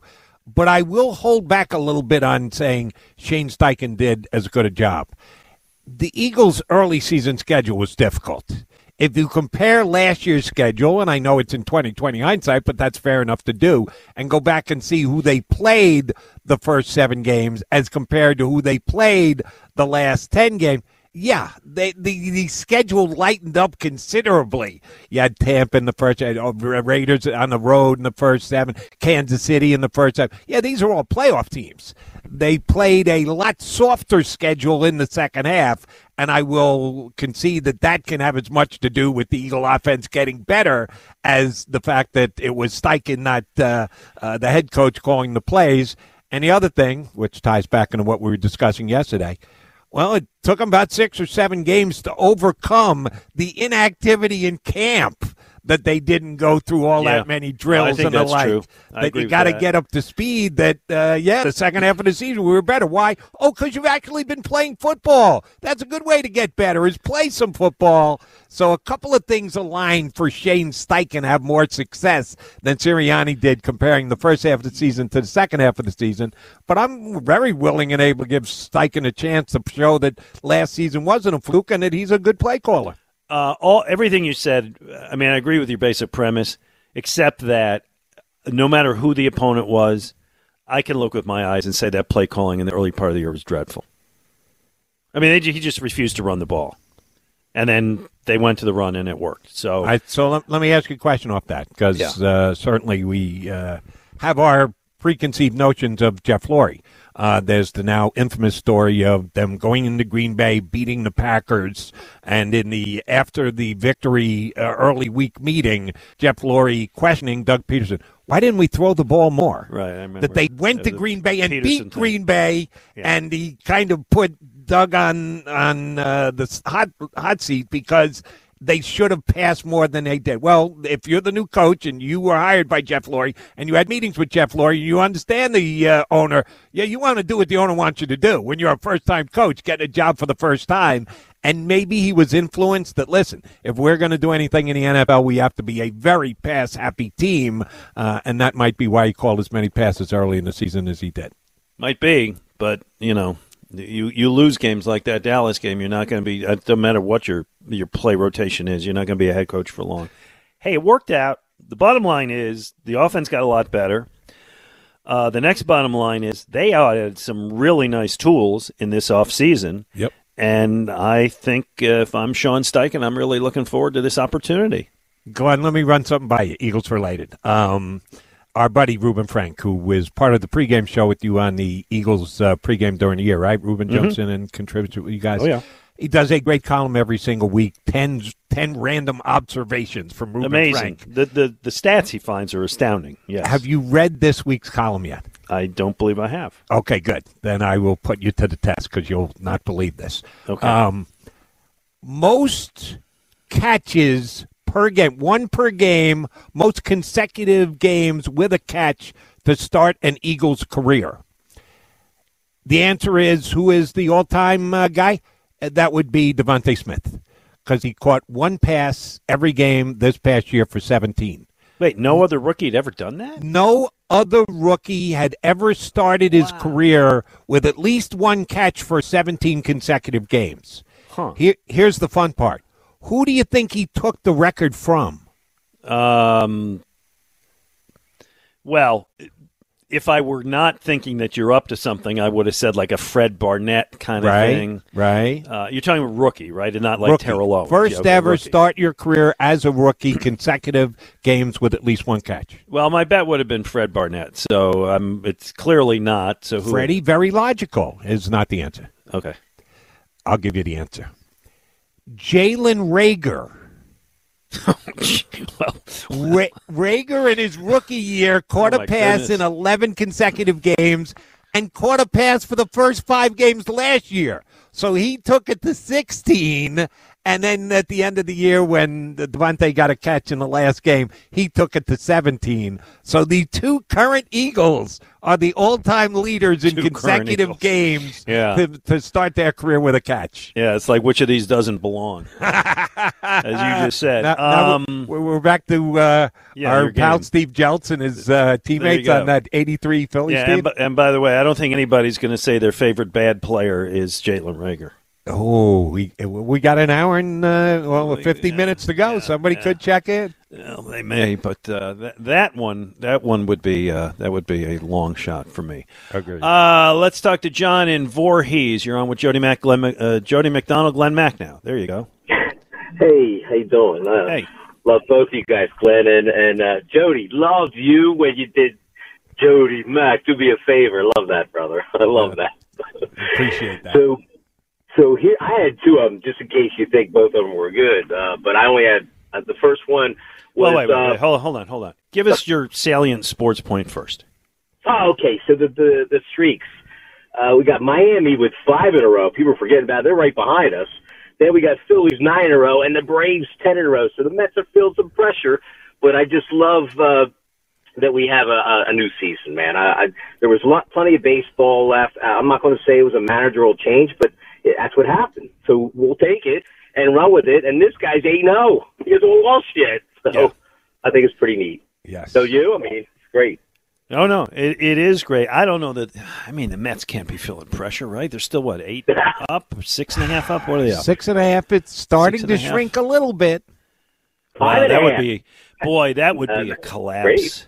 If the Mets blew that early lead, which, by the way, takes us back to, 2007?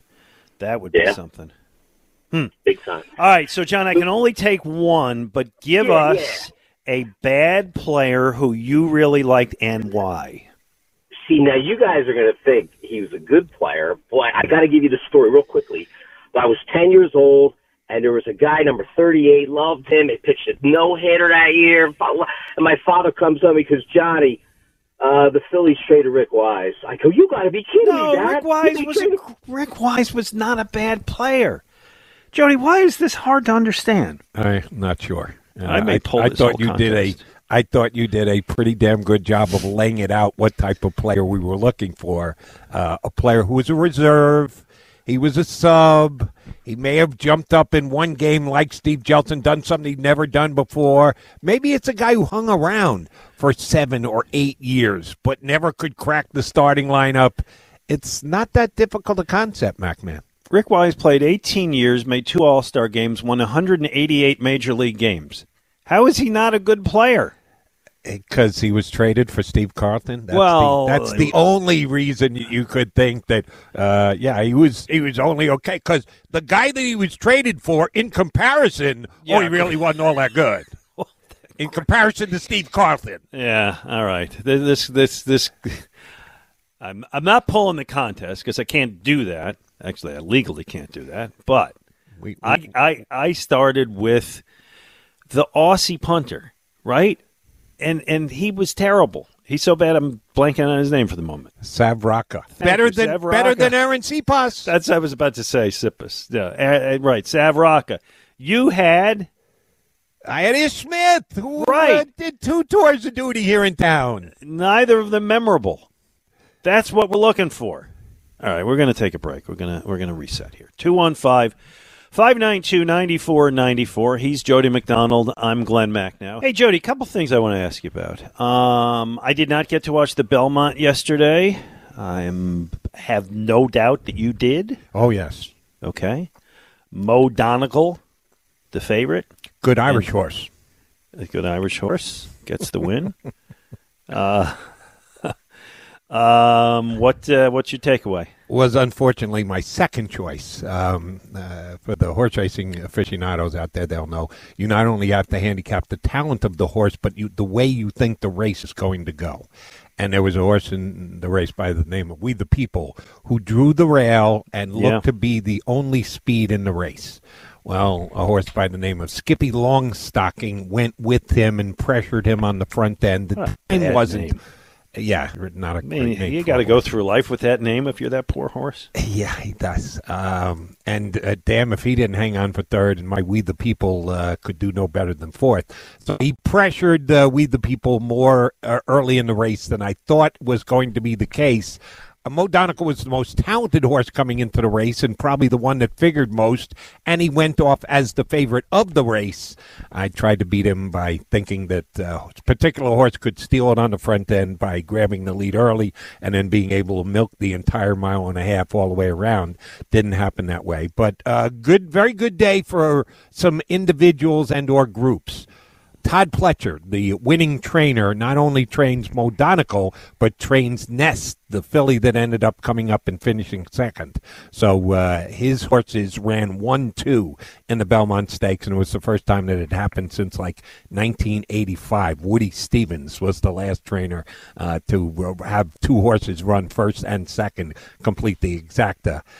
Mike Rapoli, a real New York guy, sorry Philly fans, he's a Met fan. He had a orange and blue tie on yesterday because he's a diehard Met fan, and he put in a bid before Steve Cohen bought the Mets when they changed ownership. He was one of the guys who was bidding to become the new owner when the Wilpon sold, but Rapoli's been in the horse racing game for 25 years now and has some top flight horses. He is the owner of both horses as well that ran 1-2. He is the part of a partnership that owns Mo Donegal. He is the main owner of Nest, who ran second. And the two jockeys who finished 1-2, the Ortiz brothers. Irad won. His brother Jose ran second. So the jockey brothers ran 1-2. The owner was both the winner of the first and second place horses, and the trainer trains both the first and second place horses. Something like that has never happened in horse racing before. So it was a different winner of the... Oh, you know what? Let's play the end of the race. Here you go. Mosh hit the end of the race. Mo Donegal comes charging up on the outside, and they're into the stretch, and Mo Donegal has taken the lead as they arrive at the final furlong. Nest is moved up into second, then We the People, and Skippy Longstocking. It is going to be Mike Rapoli 1-2, Mo Donegal and Nest. Mo Donegal and Irad Ortiz have won the Belmont Stakes.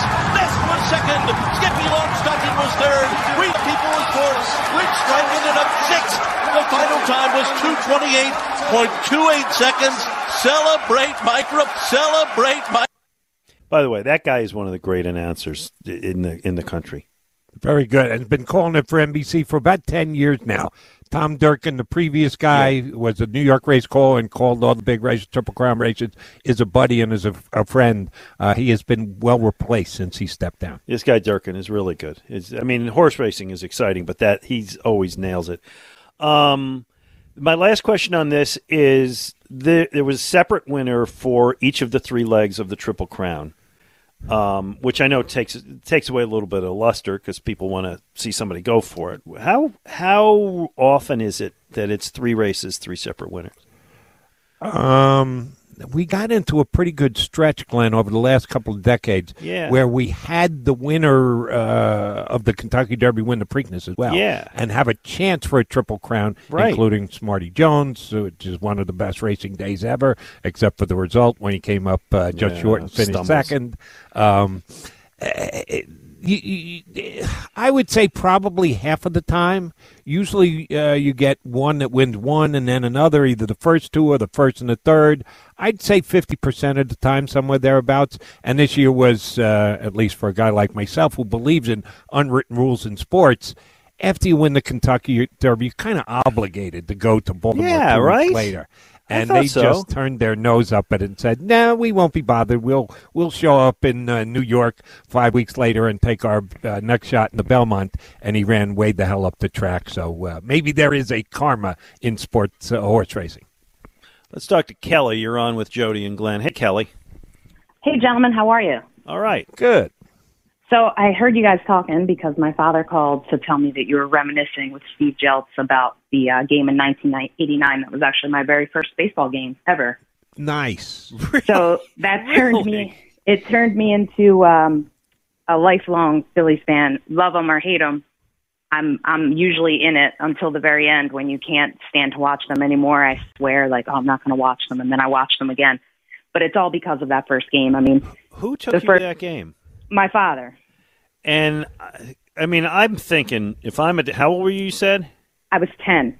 Okay, so if I'm a dad with a 10-year-old, and the Phillies are down 10-0 after the first inning, I'm thinking, there's no way we're making this. First of all, so the kid's not going to have the patience. Second of all, it's like I'll tell her, hey, we'll go out for ice cream. Let's blow out of here. Well, he took my brother 2 weeks prior, and Mike Schmidt was still on the team then, but then retired. So I think he felt like he had to oblige and take me to a game as well. And then he was late coming home from work, and we got in the car, and we were headed over, and you could hear the disgust in the announcers on the radio. They were down 11-2, and we hadn't even crossed the bridge yet. Oh, man. And he looked at me at a red light, and he said, "Are you sure you still want to go?" And I said, "Yeah, I've never been. I don't care if they win or lose. I want to go. I mean, I have my glove in my hand. I was ready to go." Mm-hmm. So we get over there, and, they're chipping away and chipping away and chipping away. And the next thing you know, it's a ball game. And at the end of that game, my dad said, "See, that's why you never leave until the last out is made." Wow. That's a great story. Your response should have been, "Dad, we need to get there before the first pitch is thrown." Well, hey, they missed the bad parts. They saw the good parts. Good point, Glenn. That's true. Yeah, you didn't have to suffer through the 10-run first inning. Wow. So that made you a Steve Jeltz fan for life? Well, I mean, I did like Steve Jeltz, but I do have an answer for that. I didn't hear what you guys were talking about earlier until my dad called me and clued me in. But, I mean, a Phillies fan for life for sure. My favorite Philly, I always say, is the Fanatic. But a player that wasn't good but came up big was Eric Bruntlett. I mean, he was not good, but he scored a big run in the World Series in Tampa Bay. He did. So you got a soft spot for Bruntlett. Yeah. You know what? And sometimes you'd be so frustrated with Pat the Bat, you couldn't wait for Bruntlett to come in. Kelly, this was a great call. You did great, and you know what? Your dad, God bless him, taught you just a brilliant lesson, and give your dad our best as well. Will do. Thanks, guys. All right, thank you. That was a great story. Great story, and let me add one to it because we've had trouble coming up with the ones, and God bless Kelly for coming up with a good one in Eric Bruntlett. It's usually that backup middle infielder guy. For that team, 83, went to a World Series, Steve Jeltz's first year, he fills that role. Eric Bruntlett filled it for the 2008 team. For the 93 team, MacMan, you and I were just getting together as partners for the first time, and the Phillies went to the World Series that year, kind of out of nowhere, Macho Row, all that. And we had tickets for all the games because I had a press pass, but I bought tickets, and I had to share my press pass with someone else from WIP. So I got to go on the press pass every other game for that playoff run, and the other game I would go with my wife to the game. If I had the press pass, and my wife would bring a friend of hers, and she would go to the games. And we would go to the it's now called Live, casino I know that is built where it used to be a hotel that was owned by Ron Jaworski. Yeah. And we would go over there afterwards for a post-game celebratory either cocktail or drown our sorrows or whatever else. And a couple Philly players stayed and lived in that hotel. And every once in a while... did. Fregosi, I think, was there the whole time. He was the Phillies manager. He lived there. But a couple players would, and some of them would come into the bar and others wouldn't. But one that always did, Kim Batiste. Yeah. And we would see him in there after all these playoff games, and specifically after a win, we'd try and buy Kim Batiste a beer.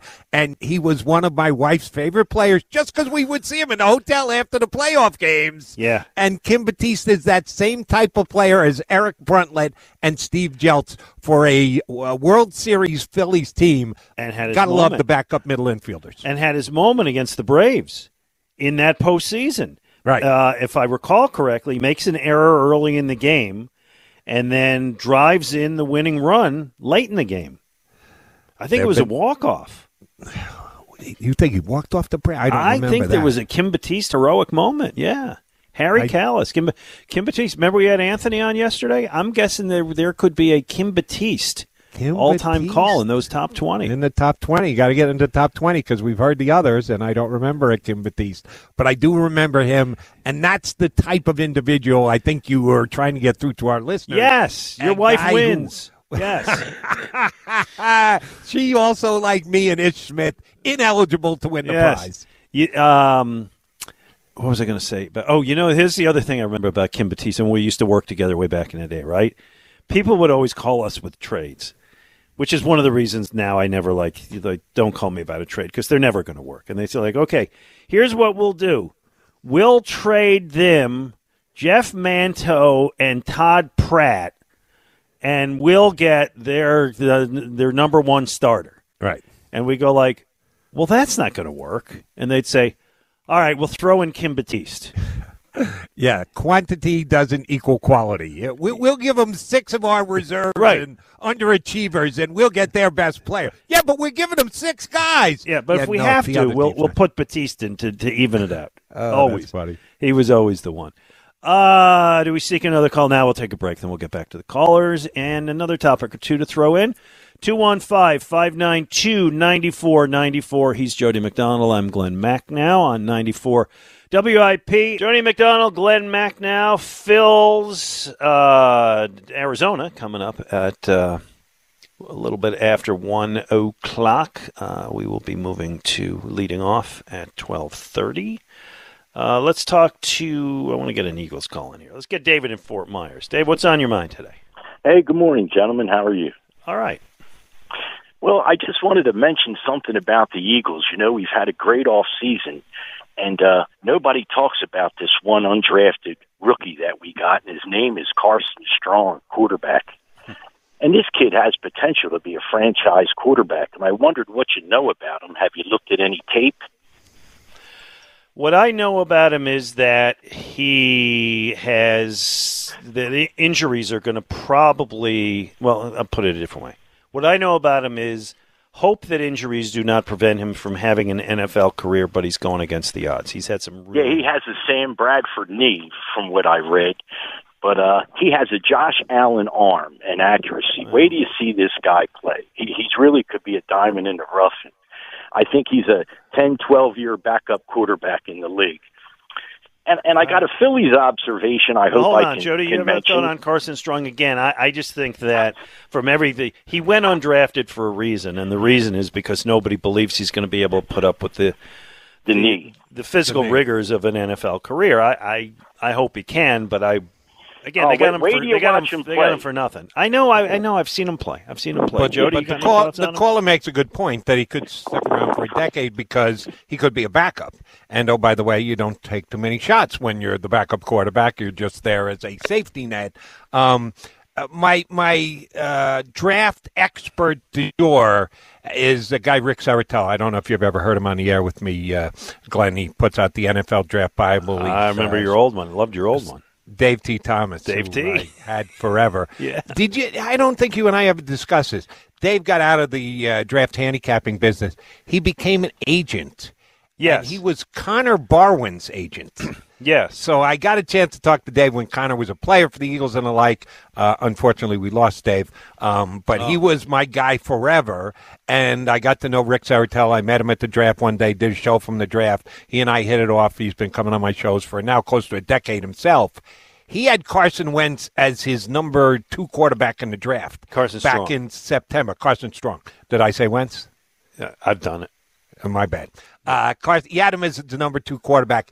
Even when he didn't have as good a season and his knee became more of a question, he didn't move off him. Going into the draft, he still had him ranked as the 3rd most draftable quarterback, and I think there were 8 or 9 quarterbacks that were drafted, none of which were Carson Strong. So my guy stuck by him. So if Ricky says that he's got the arm, he's got the prerequisite skills to play in the NFL, I think the Eagles made a heck of a free agent signing. We'll find out. We'll see what he does when he gets into camp and actually has to perform in an NFL game. But a guy who I trust, who does this for a living, evaluates college talent and projects as to what they can be in the NFL, stuck by him this year. So I'm kind of excited, like the caller is, that the Eagles got a steal as an undrafted guy. So do I have time to make my Phillies observation? Sure, go for it. So Girardi, analytical coach that he is, knows in the book, doesn't listen to the advanced scouts. Well, if you watch last night's game, I'm sure Thompson listened to the advanced scouts. We stole 3 bases. Yeah. We'd never do that with Girardi. No, I love that. I love that. I love stealing bases. I think, and I appreciate that you made that point. I really miss the stolen base in baseball, Jody. And, I mean, he is correct, which is that analytics is what basically has killed the stolen base, because the mathematicians who now run baseball say it's not, the risk-reward factor doesn't make it worth it. Right. And so just, get on base via hit or walk, and then, hope the next guy up hits a 2-run home run, which to my mind has made baseball very boring. And I think there are times when you can steal. I was surprised to see that Madison Bumgarner, as a lefty, allowed 3 steals, but hey, he did, and they took advantage. And I would love to see. I'm not talking about going back to the days, when the Oakland Athletics would steal 200 bases a year, but I'd love to see the Phillies get 4 or 5 stolen bases a week. And I will say this. We shouldn't have expected this team to steal a lot of bases before the season started. Kyle Schwarber wasn't brought in here to steal bases. Nick Castellanos wasn't brought in here to steal bases. So this was not going to be a high-volume base-stealing team, because you're right, it's just kind of disappeared throughout the game. But they had actually been okay. They had 33 steals before yesterday's game. I don't think they'd had a 3-steal game all year, but it hadn't been like they had never run. They ran a little under Girardi, and they actually had some success at it. Yeah, well, a little more works for me. I'm trying to think of who does. Well, Segura can run, but he's out. Real Muto, as they always say, for a catcher can run. Has 6 stolen bases. Yeah, Harper can steal. Sometimes Harper will run into and out, as we all know. Who am I missing? Well, Roman Quinn's not there anymore. Right, they had Roman for a while. I'll take these steals where I can get them. Hey, let me ask you. I'm just curious. We don't talk about golf a lot. There is now this new LIV tournament, and the PGA announced on Thursday, I think, that it's banning all players participating in that Saudi tournament from PGA events going forward. It's a weird stalemate, and there's lots of drama. And the Masters, is the Masters going to ban these guys, or the next tournament's going to ban these guys? I watched a lot of this. I didn't watch the tournament, but I watched a lot of the press around it and the press, the conferences and stuff. It really seems like this LIV thing is ready to go full wrestling heel moving forward. They tossed a longtime golf reporter out of the news conference the other day, security guards, for asking a question, and Greg Norman is kind of standing there snickering about the whole thing. But can I jump in here? Yeah, please. For that point that you made. Yeah. The individual that was tossed out is the guy who wrote the unauthorized biography of Phil Mickelson. Yeah. So that's why they tossed him out. It wasn't because they didn't want someone in there that could ask a question that would fly in the face of what they were trying to do. It was a Mickelson who's a big part of what they're doing, and he was the guy that they recruited probably as hard as anybody else. He and this writer have major issues because he wrote things that Mickelson is denying and the like. So, but you don't throw reporters out if the guy you're writing about doesn't like the story. The Phillies aren't going to throw a guy out of the clubhouse if he wrote a nasty story about Bryce Harper. You don't do that. It's not the way pro sports leagues work. Phil doesn't have to talk to the guy, but you can't just toss the guy. True. Our buddy Mike Sealski was once rebuffed by a hockey player who didn't like his commentary. But you're right. At least they didn't toss him out of the news conference. Right. True. And the larger question I have, I read a Rick Riley piece on this. I'm not a huge Rick Riley fan, but I agree that so much of this, and I don't want to get into the whole politics, but I don't think it's going over the line, is the Saudis trying to, as they say, sports wash their sins.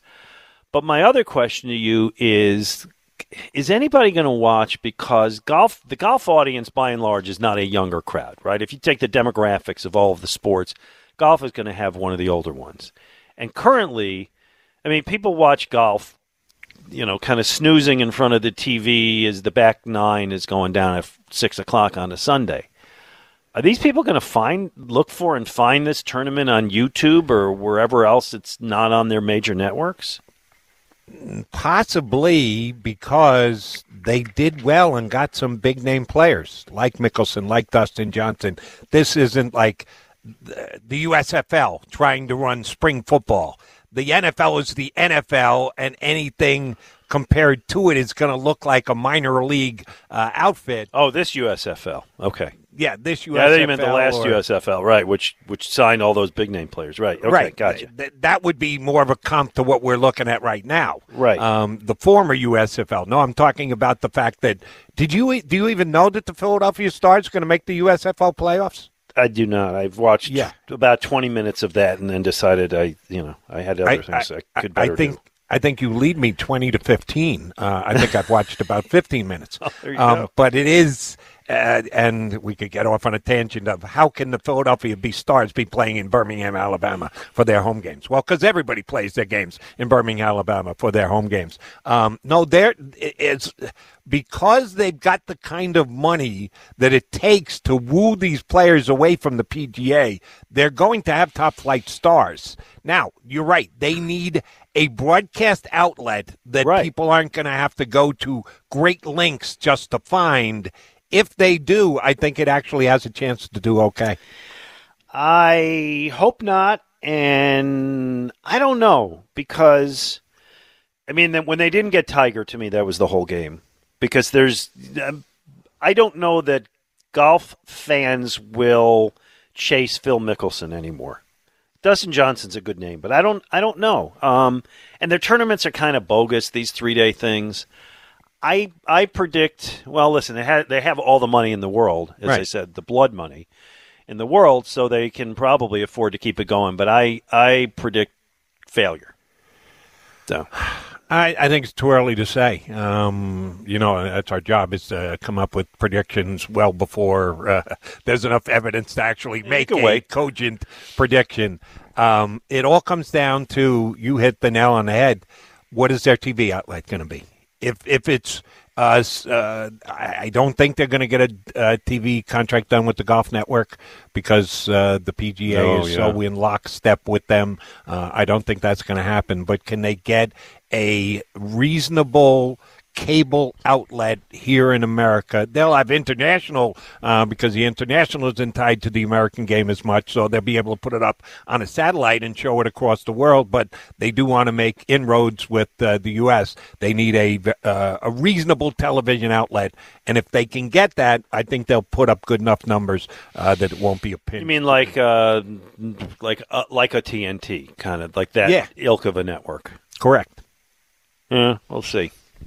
Again, the problem with TNT is now they're doing both the NBA and the NHL, so there's only so many hours to go around where you can put your product up there on Fridays. They do, Thursday, Friday, Saturday. Yep. All right, let's get Steve and Kennett Square. Hey, Steve. Steve, are you with us? Steve. I believe Steve unfortunately took a powder. Let's get Jimmy. Hey, Jim. Good day, you fellas. Hey there. Hey. I got a short anecdote related to my Philly lesser light, but I just wanted to say quickly that I'm so glad the Phillies were able to stop the bleeding and kind of climb back into the race. And if we play meaningful games in October, I'm going to look back to the night that John Middleton was walking the stands at Citizens Bank Park getting people's input, because it was only a day or two later when Girardi got fired. You think that was the key, huh? Yeah, well, I wasn't a big Girardi fan, and I'm glad. I appreciate that, but I don't think he did it based on what he heard that night. But well, I hope he took it into account. But anyway, to get to my anecdote, going back at least 40 years, I'm in my 60s now, but when I was in my 20s, I used to have about 12 different venues. I'd look for pickup games to play full court. And at the YMCA in Voorhees, a lot of the 76ers would sometimes show up just to play with us. They'd play scrimmage games with us. You had Lloyd Free, Jelly Bean Bryant, Darryl Dawkins, Leo Routens.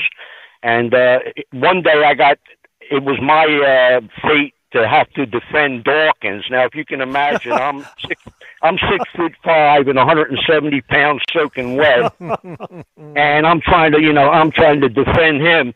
And my best defense seemed to be to just make the guy laugh and try to distract him. But at one point, I had my Chuck Taylors dug into the hardwood, and all of a sudden, I smelled rubber burning, and I realized that it was him pushing me across the floor like a football sled. It was my sneakers on fire. Wow. You're not going to tell us that he was the player, though. No, he's not the player, though.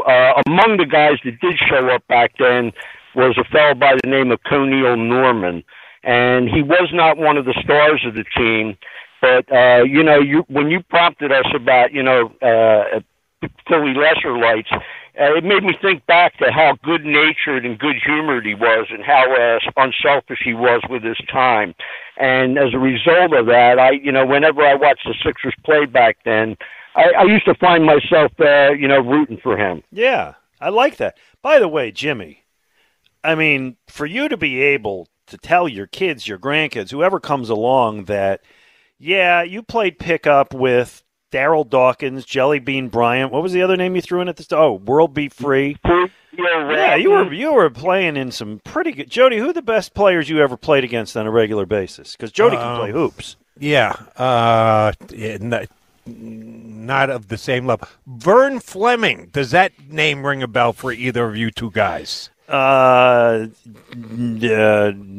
that's not Vernon Maxwell. Played in the NBA for about 8 or 9 years. Oh, yeah? Okay. Yeah, Indiana Pacers was the best player I played against in high school. And he played for Mater Dei, which became a different named school, whatever, but I played him. He was the best NBA-level talent that I ever played against. That's pretty good. And that's when I was I think I was 17, he was 18. He was a year ahead of me in school. So, yes, a long time ago. And I didn't play against Darryl Dawkins when he was an NBA-type player with the body that Darryl Dawkins had. Thank you, no. I'd be lacing up my Chuck Taylors and leaving the gym if Chocolate Thunder walked in. I played hockey against a guy who was a second-round pick in the NHL and ended up leading the NHL in a very important category one year. What was that? It was plus-minus, except really? He was on the wrong end of it. Minus a big number, huh? He went to his name was Pete Scamura. He went to high school with me. He was a great player, and his daughter was in the Olympics this year. He was a second-round pick of the Capitals. If you remember when the Capitals came into the league and their first year they were like 8-74 or something like that. He was a defenseman who had a lot of ice time, and guess what? He's got scored on a lot. A bunch of goals were scored. What was his daughter? What sport was his daughter in the Olympics? Hockey. For? His daughter was an Olympic hockey player. Really? Yeah. Yeah. Very cool. Yeah, it was actually, I turned it on and saw the name and thought, that's got to be, right? And in fact, it was. So that was pretty nice. Very nice. So, yeah. Let's take in one or two more calls. Vince in South Philly. You're on with Jody and Glenn. Hey, Vince. Hey, guys. Good afternoon. Hey, Glenn, real quick, I agree with you. I'm a geographical snob when it comes to hockey. So. That's right. That's right. Get those Sun Belt teams.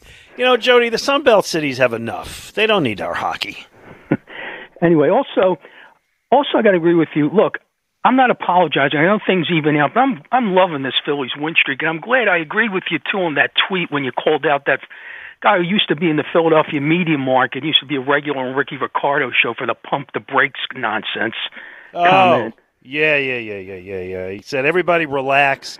And he said that within a year, Bryce Harper's going to be demanding a trade.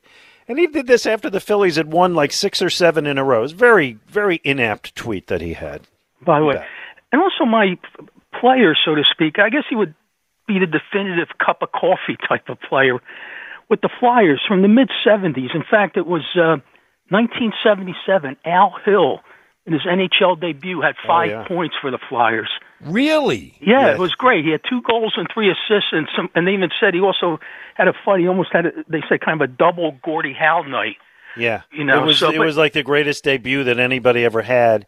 Yeah, and I remember watching. I don't have it at my disposal, but like for the rest of his career, he had like 15 goals or something. Yeah, he had 95 points for his career, and 5 of them came that night. Yeah. And but he was up and down for over he actually lasted like 7 years in the NHL. But it was fascinating. And Fred Shero made a wisecrack. Goes, I didn't even know he was on the team. You know, so like I just thought it was so great though, and I think it still stands. So I don't know. You know, that's a good one. Well, Moshe's going to be the judge, so we'll leave it up to him. But that is a good one. Jody, imagine, right? You're a kid. I don't know how old Al Hill was at the time. 21, 22 years old, right? You get the call up to the big leagues. I mean, you can have this for any sport, right? But it's like you're going to play your first game for the Flyers, and I don't know. Am I going to get ice time? Who am I going to play with? What's going to happen? And in your first game, you get 5 points. Like, do you think after that, like, oh, I own this? I got this thing. I got this Yeah. thing. Who said this was going to be hard? It's funny the way that Vince described it, and I'm 100% honest. I don't remember Al Hill. His career came and went before I paid close enough attention. I apologize for not knowing of his exploits in his NHL debut, but the way he described it, it made me think of Michael Carter-Williams from a couple of years ago. You remember he had an unbelievable debut, and we've got the guy, and the process is going to work because Michael Carter-Williams is the new point guard. Kind of like Al Hill. He stuck around. He might have even been in the NBA this past year. He's never turned out to be anything other than a role player off the bench, 8-minute-a-game guy. But after that first game, oh, man, the Sixers have found the new Magic Johnson. No, there you go. All right, let us go to Moshe Kravitz. Moshe, we had some good answers and a lot of bad answers, and you are, as we said, the judge on our prize today. Who wins the $50 gift card to Shibe Vintage Sports? Yeah, well, some of those bad answers, we were looking for a good bad player, not a bad player, bad answer. But or a good player, or an actually good player. Right. Couple good answers in this last segment. And Kelly in Jersey had Eric Bruntlett, which was pretty fitting, to go with a Phillies infielder. But I feel like the most creative answer was from Howard in Pottstown with Marvis Frazier, because Joe Frazier is an all-time great Philadelphia, an all-time great boxer, and instead of just like, oh yeah, a bench player on this team or whatever, it was this. The second generation of an all-time great who ends up doing nothing with his career, with his athletic career, I should say. Apparently, he's a great pastor now. So I want to give it to Howard in Pottstown. I like that. I like it too. Well, because Marvis, he had 2 losses in his career to Larry Holmes and Mike Tyson. I don't think he needs to be ashamed at that at all. He was a very good heavyweight who got title shots. He just was mismatched in those 2 outings. Yeah, he fits the criteria that Glenn laid out at the top of the show, and I thought that was a good one as well. And by the way, when you lose those 2 fights like you lose them, it's a good time to say, like, you know what, I'm going to reconsider my career. I've always had a calling for the cloth. There you go. It works perfectly. All right, This Week in Philadelphia Sports History brought to you by Shibe Vintage Sports, where there's a story in every stitch. Check out their throwback apparel at their Center City location or at shibesports.com. Stay tuned. Leading off, coming up as the Phillies today aim to continue the winning streak, amazing winning streak, against the Arizona Diamondbacks. It's going to be Ranger Suarez for the Phillies and that lefty Kyle Nelson for the Diamondbacks right here on 94 WIP. We really need new phones. T-Mobile will cover the cost of 4 amazing new iPhone 15s, and each line is only $25 a month. New iPhone 15s? It's better over here. Only at T-Mobile, get 4 iPhone 15s on us and 4 lines for $25 per line per month with eligible trade-in when you switch. Minimum of 4 lines for $25 per line per month with autopay discount using debit or bank account. $5 more per line without autopay, plus taxes and fees. Phone fee at 24 monthly bill credits for well-qualified customers. Contact us before canceling account to continue bill credits or credit stop and balance on required finance agreement due. $35 per line connection charge applies. See T-Mobile.com. We get it. Attention spans just aren't what they used to be. Heads in social media and eyes on Netflix. But what do people do with their ears? Well, for one, they're listening to audio. Americans spend 4.4 hours with audio every day. Oh, and you want the proof? Well, you just sat through this ad that's now approaching 30 seconds. What could you say to a potential customer in 30 seconds? Let Odyssey put together a media plan tailor-made for your unique marketing needs. Advertise with Odyssey. Visit ads.odyssey.com.